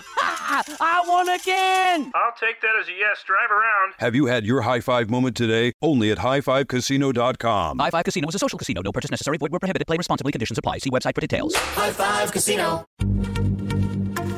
Happy Pride from Tomboy X, celebrating pride in the queer community all year. Queer founded, queer run, and the makers of the original boxer briefs for women, creating sustainable size and gender inclusive underwear, swimwear, and loungewear for all bodies so you feel comfortable in your own skin. Tomboy X just dropped their Pride 24 collection, obsessively fit tested for all day comfort in sizes 3 extra small through 6X. Visit tomboyx.com. Your credit card should match your lifestyle. At Kemba Financial Credit Union, choose a card with benefits that work for you. For a limited time, all cards have 2% cash back on purchases and 0% interest on balance transfers for a year. Apply at Kemba.org. Restrictions apply. Offer ends June 30th, 2024. Baseball fans, BetMGM is giving you the chance to win a prize every day during the baseball season. Step into the batter's box for BetMGM's Swing for the Fences free-to-play game. Pick an area of the strike zone and take your best swing. If you get a single, double, triple, or home run, you'll receive a prize. Smash a home run to collect a bonus bet on us. Just log into your BetMGM sports account to get started. Then visit your promotions section to access the Swing for the Fences free-to-play game. There's nothing more exciting than going yard with the king of sportsbooks. BetMGM and GameSense remind you to play responsibly. Must be 21 plus and present in Ohio. Subject to eligibility requirements. Rewards vary depending on market and expire 24 hours from issuance. Gambling problem? Call 1-800-GAMBLER. In partnership with MGM Northfield Park.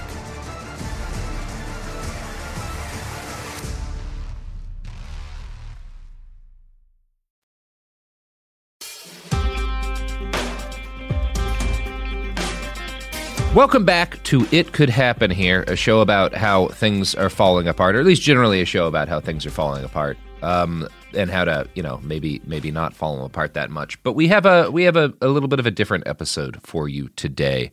A friend of mine reached out to me recently in the wake of a pair of episodes we did for Behind the Bastards on sexual abuse within the Boy Scouts of America, which was, if you're not aware, an endemic problem with more than 100,000 victims having come forward in the last year alone. And this is a case that kind of ties into that. It's the case of a young man who committed murder and a young man who was also a victim of a terrible series of crimes. So I wanted to kind of shine a little bit of light on the case of Heath Stocks today. And to help me do that is Mr. Michael Kaiser. Michael, welcome to the show. Good afternoon. Thanks for having me. Michael, would you like to introduce kind of your affiliation with this case before we go over the broad strokes of it? Sure. Again, my name is Michael Kaiser. I'm a criminal defense attorney with the Lassiter and Casanelli firm in Little Rock, Arkansas. This case started in the 90s, and I'm 32, so I was not practicing then. I came into this case in the last 2 years after Heath has already been sentenced to 3 life sentences, and I assisted him in filing a petition for a commutation asking for the governor of Arkansas to reduce those sentences to a term of years and giving him a chance of parole while he is still alive. And can we let's go over kind of what happened in this case, the basics, because this is a really sad story, and it's one of those things where there's not a lot of, I think, easy answers. But yeah, let's talk about sort of the broad strokes of what happened, and then we can drill into what you're trying to achieve here. Sure. So the broad strokes are back in 1997, when Heath was a young man, just 20 years old. He was arrested and charged with killing his entire immediate family, both his mother, father, and his younger sister. He was quickly identified as the primary suspect, questioned, confessed, arrested, charged, and within, I believe, 6 months had pleaded guilty to all 3 capital murders and received a sentence of life without parole for each one of those, for a total of 3 life sentences. Shortly after he was convicted, it came to light that his longtime Boy Scout scoutmaster, Jack Walls, had been molesting Heath since he was around age 9 or 10, that it was a serial sort of abuse, that Heath was not the only one, that it was particularly brutal, and that his abuse didn't just involve, sexual acts. It was kind of a long-term, I hate to use the term brainwashing, but a lot of people have, about what he did to those boys. Heath's is not the only life that was ruined. Heath's family is not the only family's lives who were ruined, but Heath's is unfortunately the most extreme case, where he ultimately committed a crime against his family. We'll get into the circumstances in a second. I just wanted to add a little bit of clarification. The Scoutmaster, we're looking at between 100 and 150 victims, kind of conservatively, based on what I've been reading. Yes. Yeah, and it's some of, so this guy, some of it's the stuff that you heard in a lot of these other cases. Some of it is very unique to this guy, but he would have people kids over camping on his land. He would take them shooting. He worked for an ammunition company.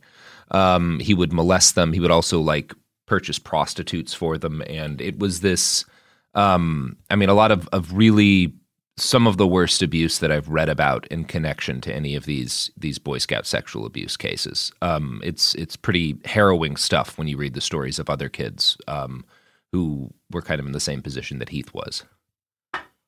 Yeah, unfortunately, you're correct. It's, every time you think this can't get worse or this case is so extreme, that you find some other element that's more offensive, more appalling, more victims, more families ruined down the line, even today, 30, 40 years, 50 years later. Mm-hmm.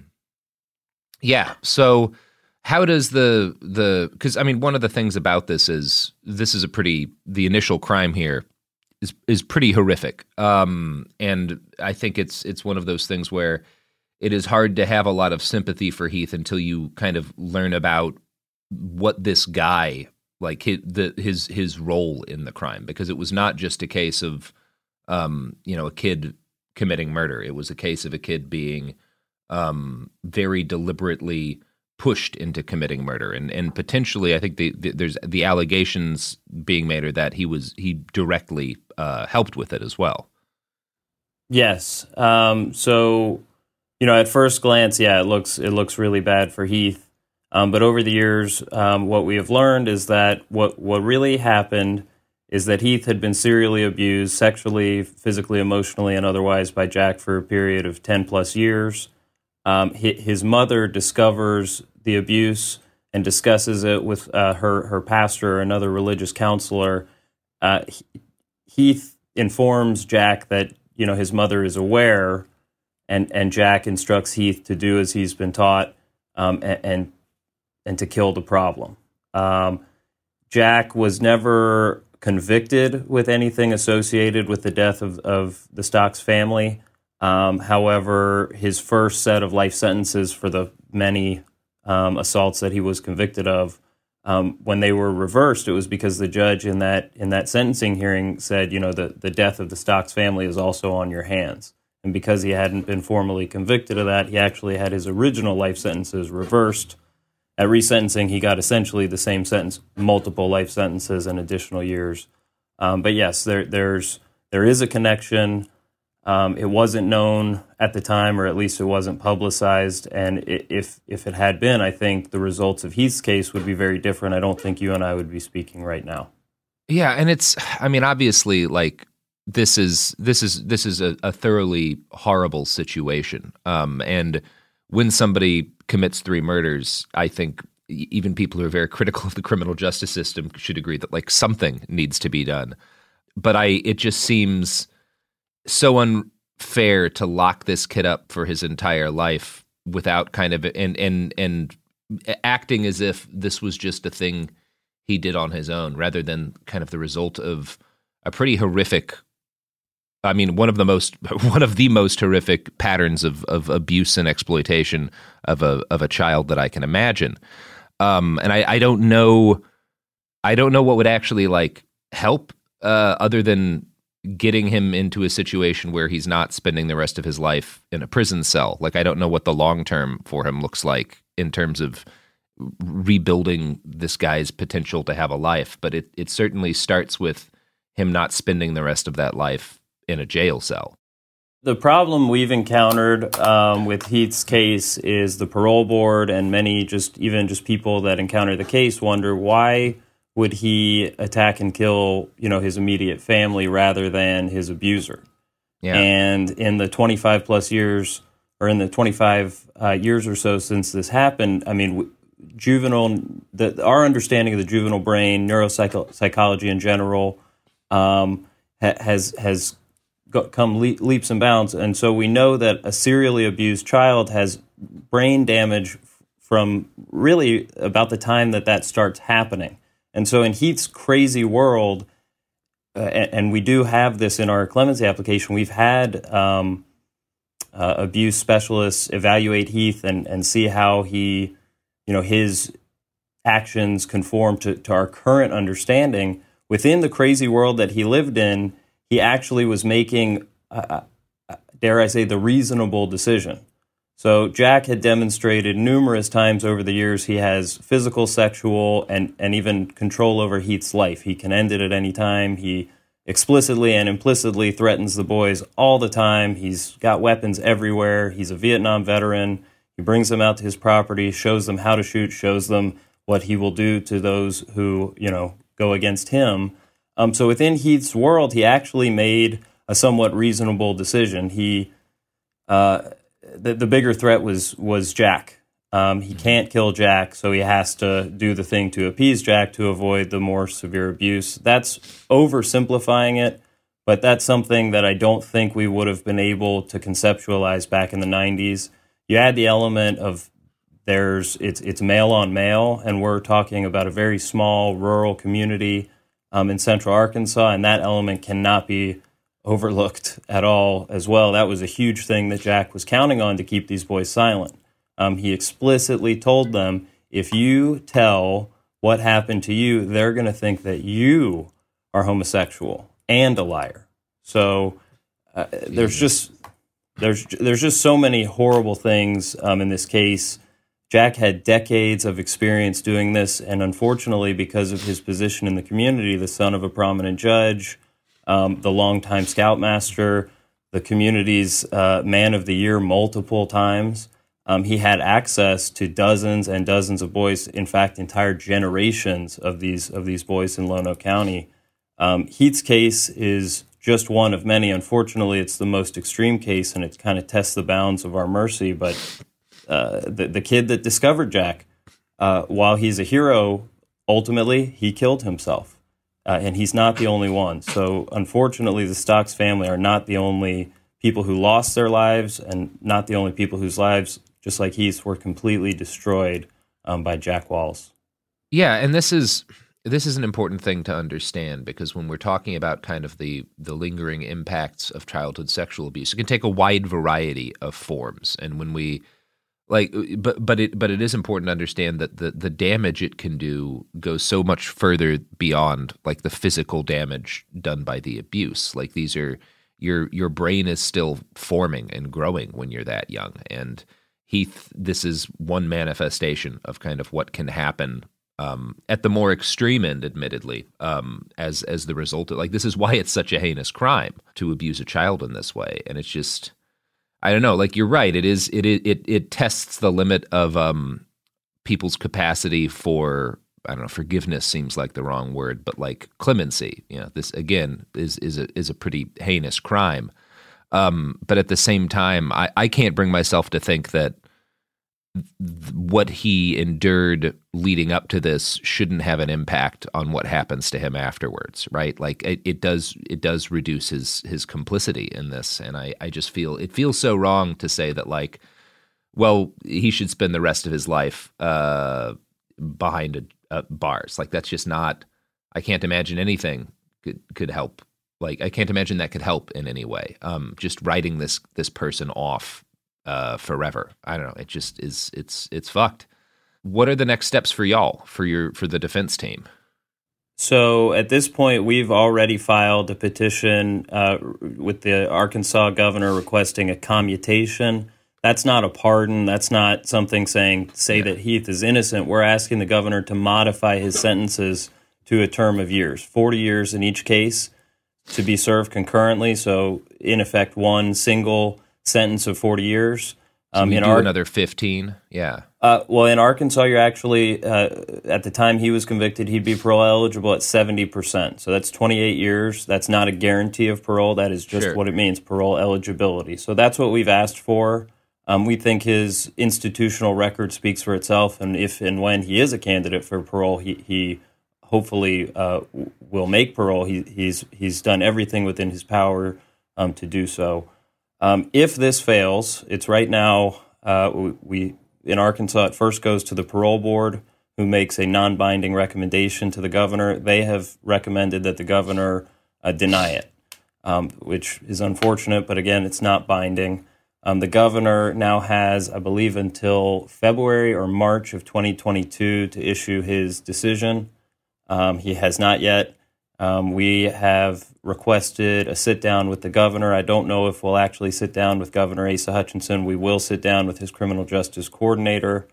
We're thankful and lucky to have the support of all of the remaining victims' family members. So both sides of Heath's family, we have extensive support.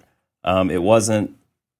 A lot of them had to work to get to this point. A lot of them had to understand the true impact of the abuse. But at this point, we have extensive support from both sides of his family. As far as we know, there are no objections to his commutation application from victims' family members. The only ones that there have been are from the sentencing judge or from the sentencing court. It's actually not the same judge, and the sentencing or the prosecutor from that county. Again, a different person, but they felt the need to object. Yeah. Should this fail, we will seek additional post-conviction remedies. In Arkansas, we have something called a petition for writ of ericorum nobis. You can file it. You have to ask the Supreme Court, hey, is it okay if I file a petition back in the trial court asking them to consider something that, if we had known back in 1997 and 98, would have affected the outcome of the litigation? In this case, we would point to we've had Heath evaluated. It will point to that neuropsychological evaluation as new evidence. We couldn't fully make a connection at the time between his abuse and the offense. To answer that question, why he killed his family rather than his abuser, we now can. And so that's what we're going to allege is that new evidence. Whether the court will find that it is remains to be seen. When Heath tried this on his own about 5 years ago, the court denied it. He alleged the new evidence was the fact of the long-term sexual abuse of him by Jack Walls, and the court, in an opinion that really does not, shows the lack of understanding of long-term juvenile sexual abuse, found that, well, no, you personally were aware of all of that in your own mind because it had happened to you. So that was not new evidence. And I mean, we know that the average male who makes this sort of disclosure, it occurs deep into adulthood. So it's just at every level of the system, even today, we're still feeling the effects of kind of that old school mentality about this, and it's unfortunate. We could talk about kind of the carceral state and this idea that like penalty is the way to respond to any kind of crime. But even if you believe that like you have to punish people with incarceration when they commit crimes, he's done 25 years. Like that's no one is discussing the possibility of Heath not being punished for the murder, because he has been, not just with time behind bars, but with the fact that his family's gone. The idea that the state could do anything that's worse to him than the Scoutmaster did, to be honest, is kind of absurd in my head. But where is there anything that like, I don't know. I'm trying to determine like what can be done to help in this situation. Is there any way people can actually help outside of like you and the team that's working to try and sit down with the governor? Yeah. I mean, public support is wonderful. The more people that are pointing out the problems in Heath's case and with his sentences and that are reaching out to the governor, the better we think our chances are. I apologize, I don't have the email address on me, but the governor has several publicly accessible accounts, as does his criminal justice coordinator. Even just getting on Facebook and bringing it up. There's a Facebook account managed by one of Heath's friends in Florida called @HopeForHeathStocks. There's also a website. I think it's hopeforheathstocks.info. It's probably the most extensive trove of resources in this case. It has almost all original documents. It's where I still go to access things when I need them, even though, I am his attorney. So there's a lot out there. There's a lot of ways to support the cause, even just telling other people about it. We do have a documentary in the works. I actually don't think it has a producer at this point, but we're hopeful to have something out in early 2022 to make Heath, to make Jack, to make this case more of a household name. The hopes that, if any sort of, if there's more support out there, more pressure on the governor, it'll increase the odds that he'll do the right thing here. Yeah, I mean, this shouldn't be a political issue. This shouldn't be a left or a right thing. Like everyone should be able to see this is the result of abuse, and that should have an impact on what our society actually does to this kid in the wake of the crime. Perhaps it's like foolish to hope for some sort of rationality in 2021 as regards a case like this, but I would hope that we could be rational about this and everyone agree, yes, this kid deserves something more than what he's gotten. I don't know. It's a bleak one though. That's putting it lightly.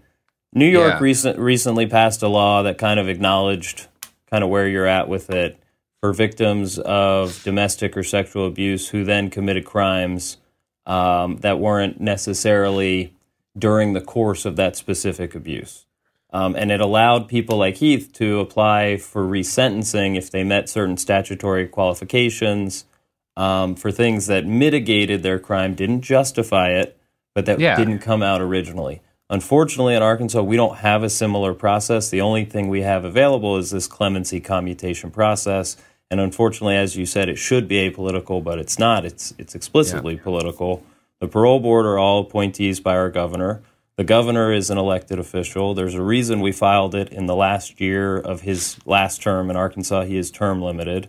So we're trying to get him at a point where he's as free from the politics to do what he actually thinks is correct. But to think that politics will be removed is, It never is. No, this is the United States in the 2020s. Politics is a factor here. And this is a deeply divisive case in the state and especially in Lono County. Well, it's hard. I can imagine it being hard to talk with people about, just because, again, the nature of the crime is horrific. And so if you talk about we think this guy should have another chance at life, and you're like, well, but he killed 3 people. He killed his sister. And yes, that is the case, but that's not the only thing going down here. And you just have to, I think if you're at all, even if you're not coming at this from kind of politically where I am in regarding, the carceral state, you have to acknowledge that this does not erase Heath's crimes, but Heath's crimes were also the result of not just the Scoutmaster's abuse, but of a number of failures on a wide level in our society that allowed that abuse to occur. And so, I don't know. I feel like there's a lot of reasons why it behooves us to give this kid another chance. I don't know. That doesn't make it easier to convince anyone else, but yeah. Well, how would this case play out if it happened today versus in 1997? Even in a more rural part of Arkansas, I think our understanding of several of the issues here has come so far that my hope is Heath would have received a term of years rather than being charged with capital murder. They originally were seeking the death penalty, and he made a deal for multiple life sentences, both as someone under 21 and as a victim of long-term sexual abuse. I would like to think that if this happened today, even in that county, what we're asking for is something close to what would happen. You would hope, yeah. I would hope. So that's why, again, we didn't ask for a pardon. We didn't ask, let him out today. We said, let him earn it. Let him still feel the weight of what he has done, but give him that light at the end of the tunnel, because, there is no one in the Arkansas Department of Correction, even with there's just not a victim like him there. And there's not someone who could be an advocate for victims like him were he to be released. So, yep. Well, all right, Michael, is there anything else you wanted to get into with this, or any other ways people might be able to help? Check out the website again. Yeah. Post on social media. The one thing I think we didn't focus on here is Heath himself. Heath is a deeply spiritual individual. He's someone who lives with this on his conscience almost every moment of the day. Yeah. This is not someone who, feels he's skated by avoiding the death penalty. This is someone who has had to learn about trauma mostly on his own, because with those life sentences, he is ineligible for so many of the programs, of the scant programs and resources that we have in the Department of Correction, because they don't give it to people who don't have parole dates. So he's had to do a lot of this on his own. He's come a remarkable way. He's still someone that needs probably extensive treatment and therapy to deal with his own trauma, as well as to deal with the effects of what he did on himself. But he's a remarkable individual. He's a great self-advocate. I wish you could speak with him as well. He's someone I'm proud to represent, not just that I do because I get paid. This is why I got into the practice of law, is this type of case. He is not innocent, but he is not, he should not be bearing the full weight of what occurred. While, Jack is serving a life sentence, I think he should have 1 or 2 or 3 more for his role in this. Heath's youth and Heath's brain damage because of that sexual abuse should have and now should be considered, and we just hope the governor will. Yeah, hopefully so. And again, if you want to learn more, there's heathstocks.info. There's a lot of good about Jack Walls on there as well, and there's a link to make a donation to Heath's defense. All right, well, Michael, thank you so much for coming on today, and I hope you have a good rest of your week. Yeah, as well.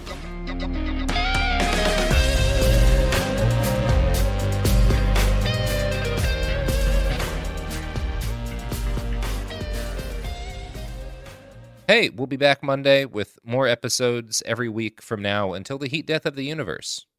It Could Happen Here is a production of Cool Zone Media. For more podcasts from Cool Zone Media, visit our website, coolzonemedia.com, or check us out on the iHeartRadio app, Apple Podcasts, or wherever you listen to podcasts. You can find sources for It Could Happen Here updated monthly at coolzonemedia.com/sources. Thanks for listening. The following is a high five moment from highfivecasino.com. I won! Yahoo! Private, put down your phone. This is the Army. Sarge, High Five Casino is a social casino. It's on your phone. Goes wherever you go. I win free spins, cash, prizes, free daily rewards, over 1,200 games. I won again. Platoon, present cell phone. High Five. High Five. Casino. Casino. Win at highfivecasino.com. High Five Casino is a social casino. No purchase necessary. Void where prohibited. Play responsibly. Conditions apply. See website for details. High Five Casino. I'm going out with the girls this weekend. Nails done, outfit stunner, and my skin? I know it's going to be glowing because I glammed up my shower routine with new Olay Indulgent Moisture Body Wash. It smells so luxurious and deeply moisturizes with its super rich, creamy lather that's bursting with vitamin B3 complex. So my skin glows and my confidence grows. Try new Olay Indulgent Moisture Body Wash for glowing skin in just 14 days. Happy Pride from Tomboy X, celebrating pride and the queer community all year. Queer founded, queer run, and the makers of the original boxer briefs for women, creating sustainable size and gender inclusive underwear, swimwear, and loungewear for all bodies so you feel comfortable in your own skin. Tomboy X just dropped their Pride 24 collection, obsessively fit tested for all day comfort in sizes 3 extra small through 6X. Visit tomboyx.com. You wouldn't expect to hear that we're America's third best city for beer like this one. Or home to vibes like this. And this.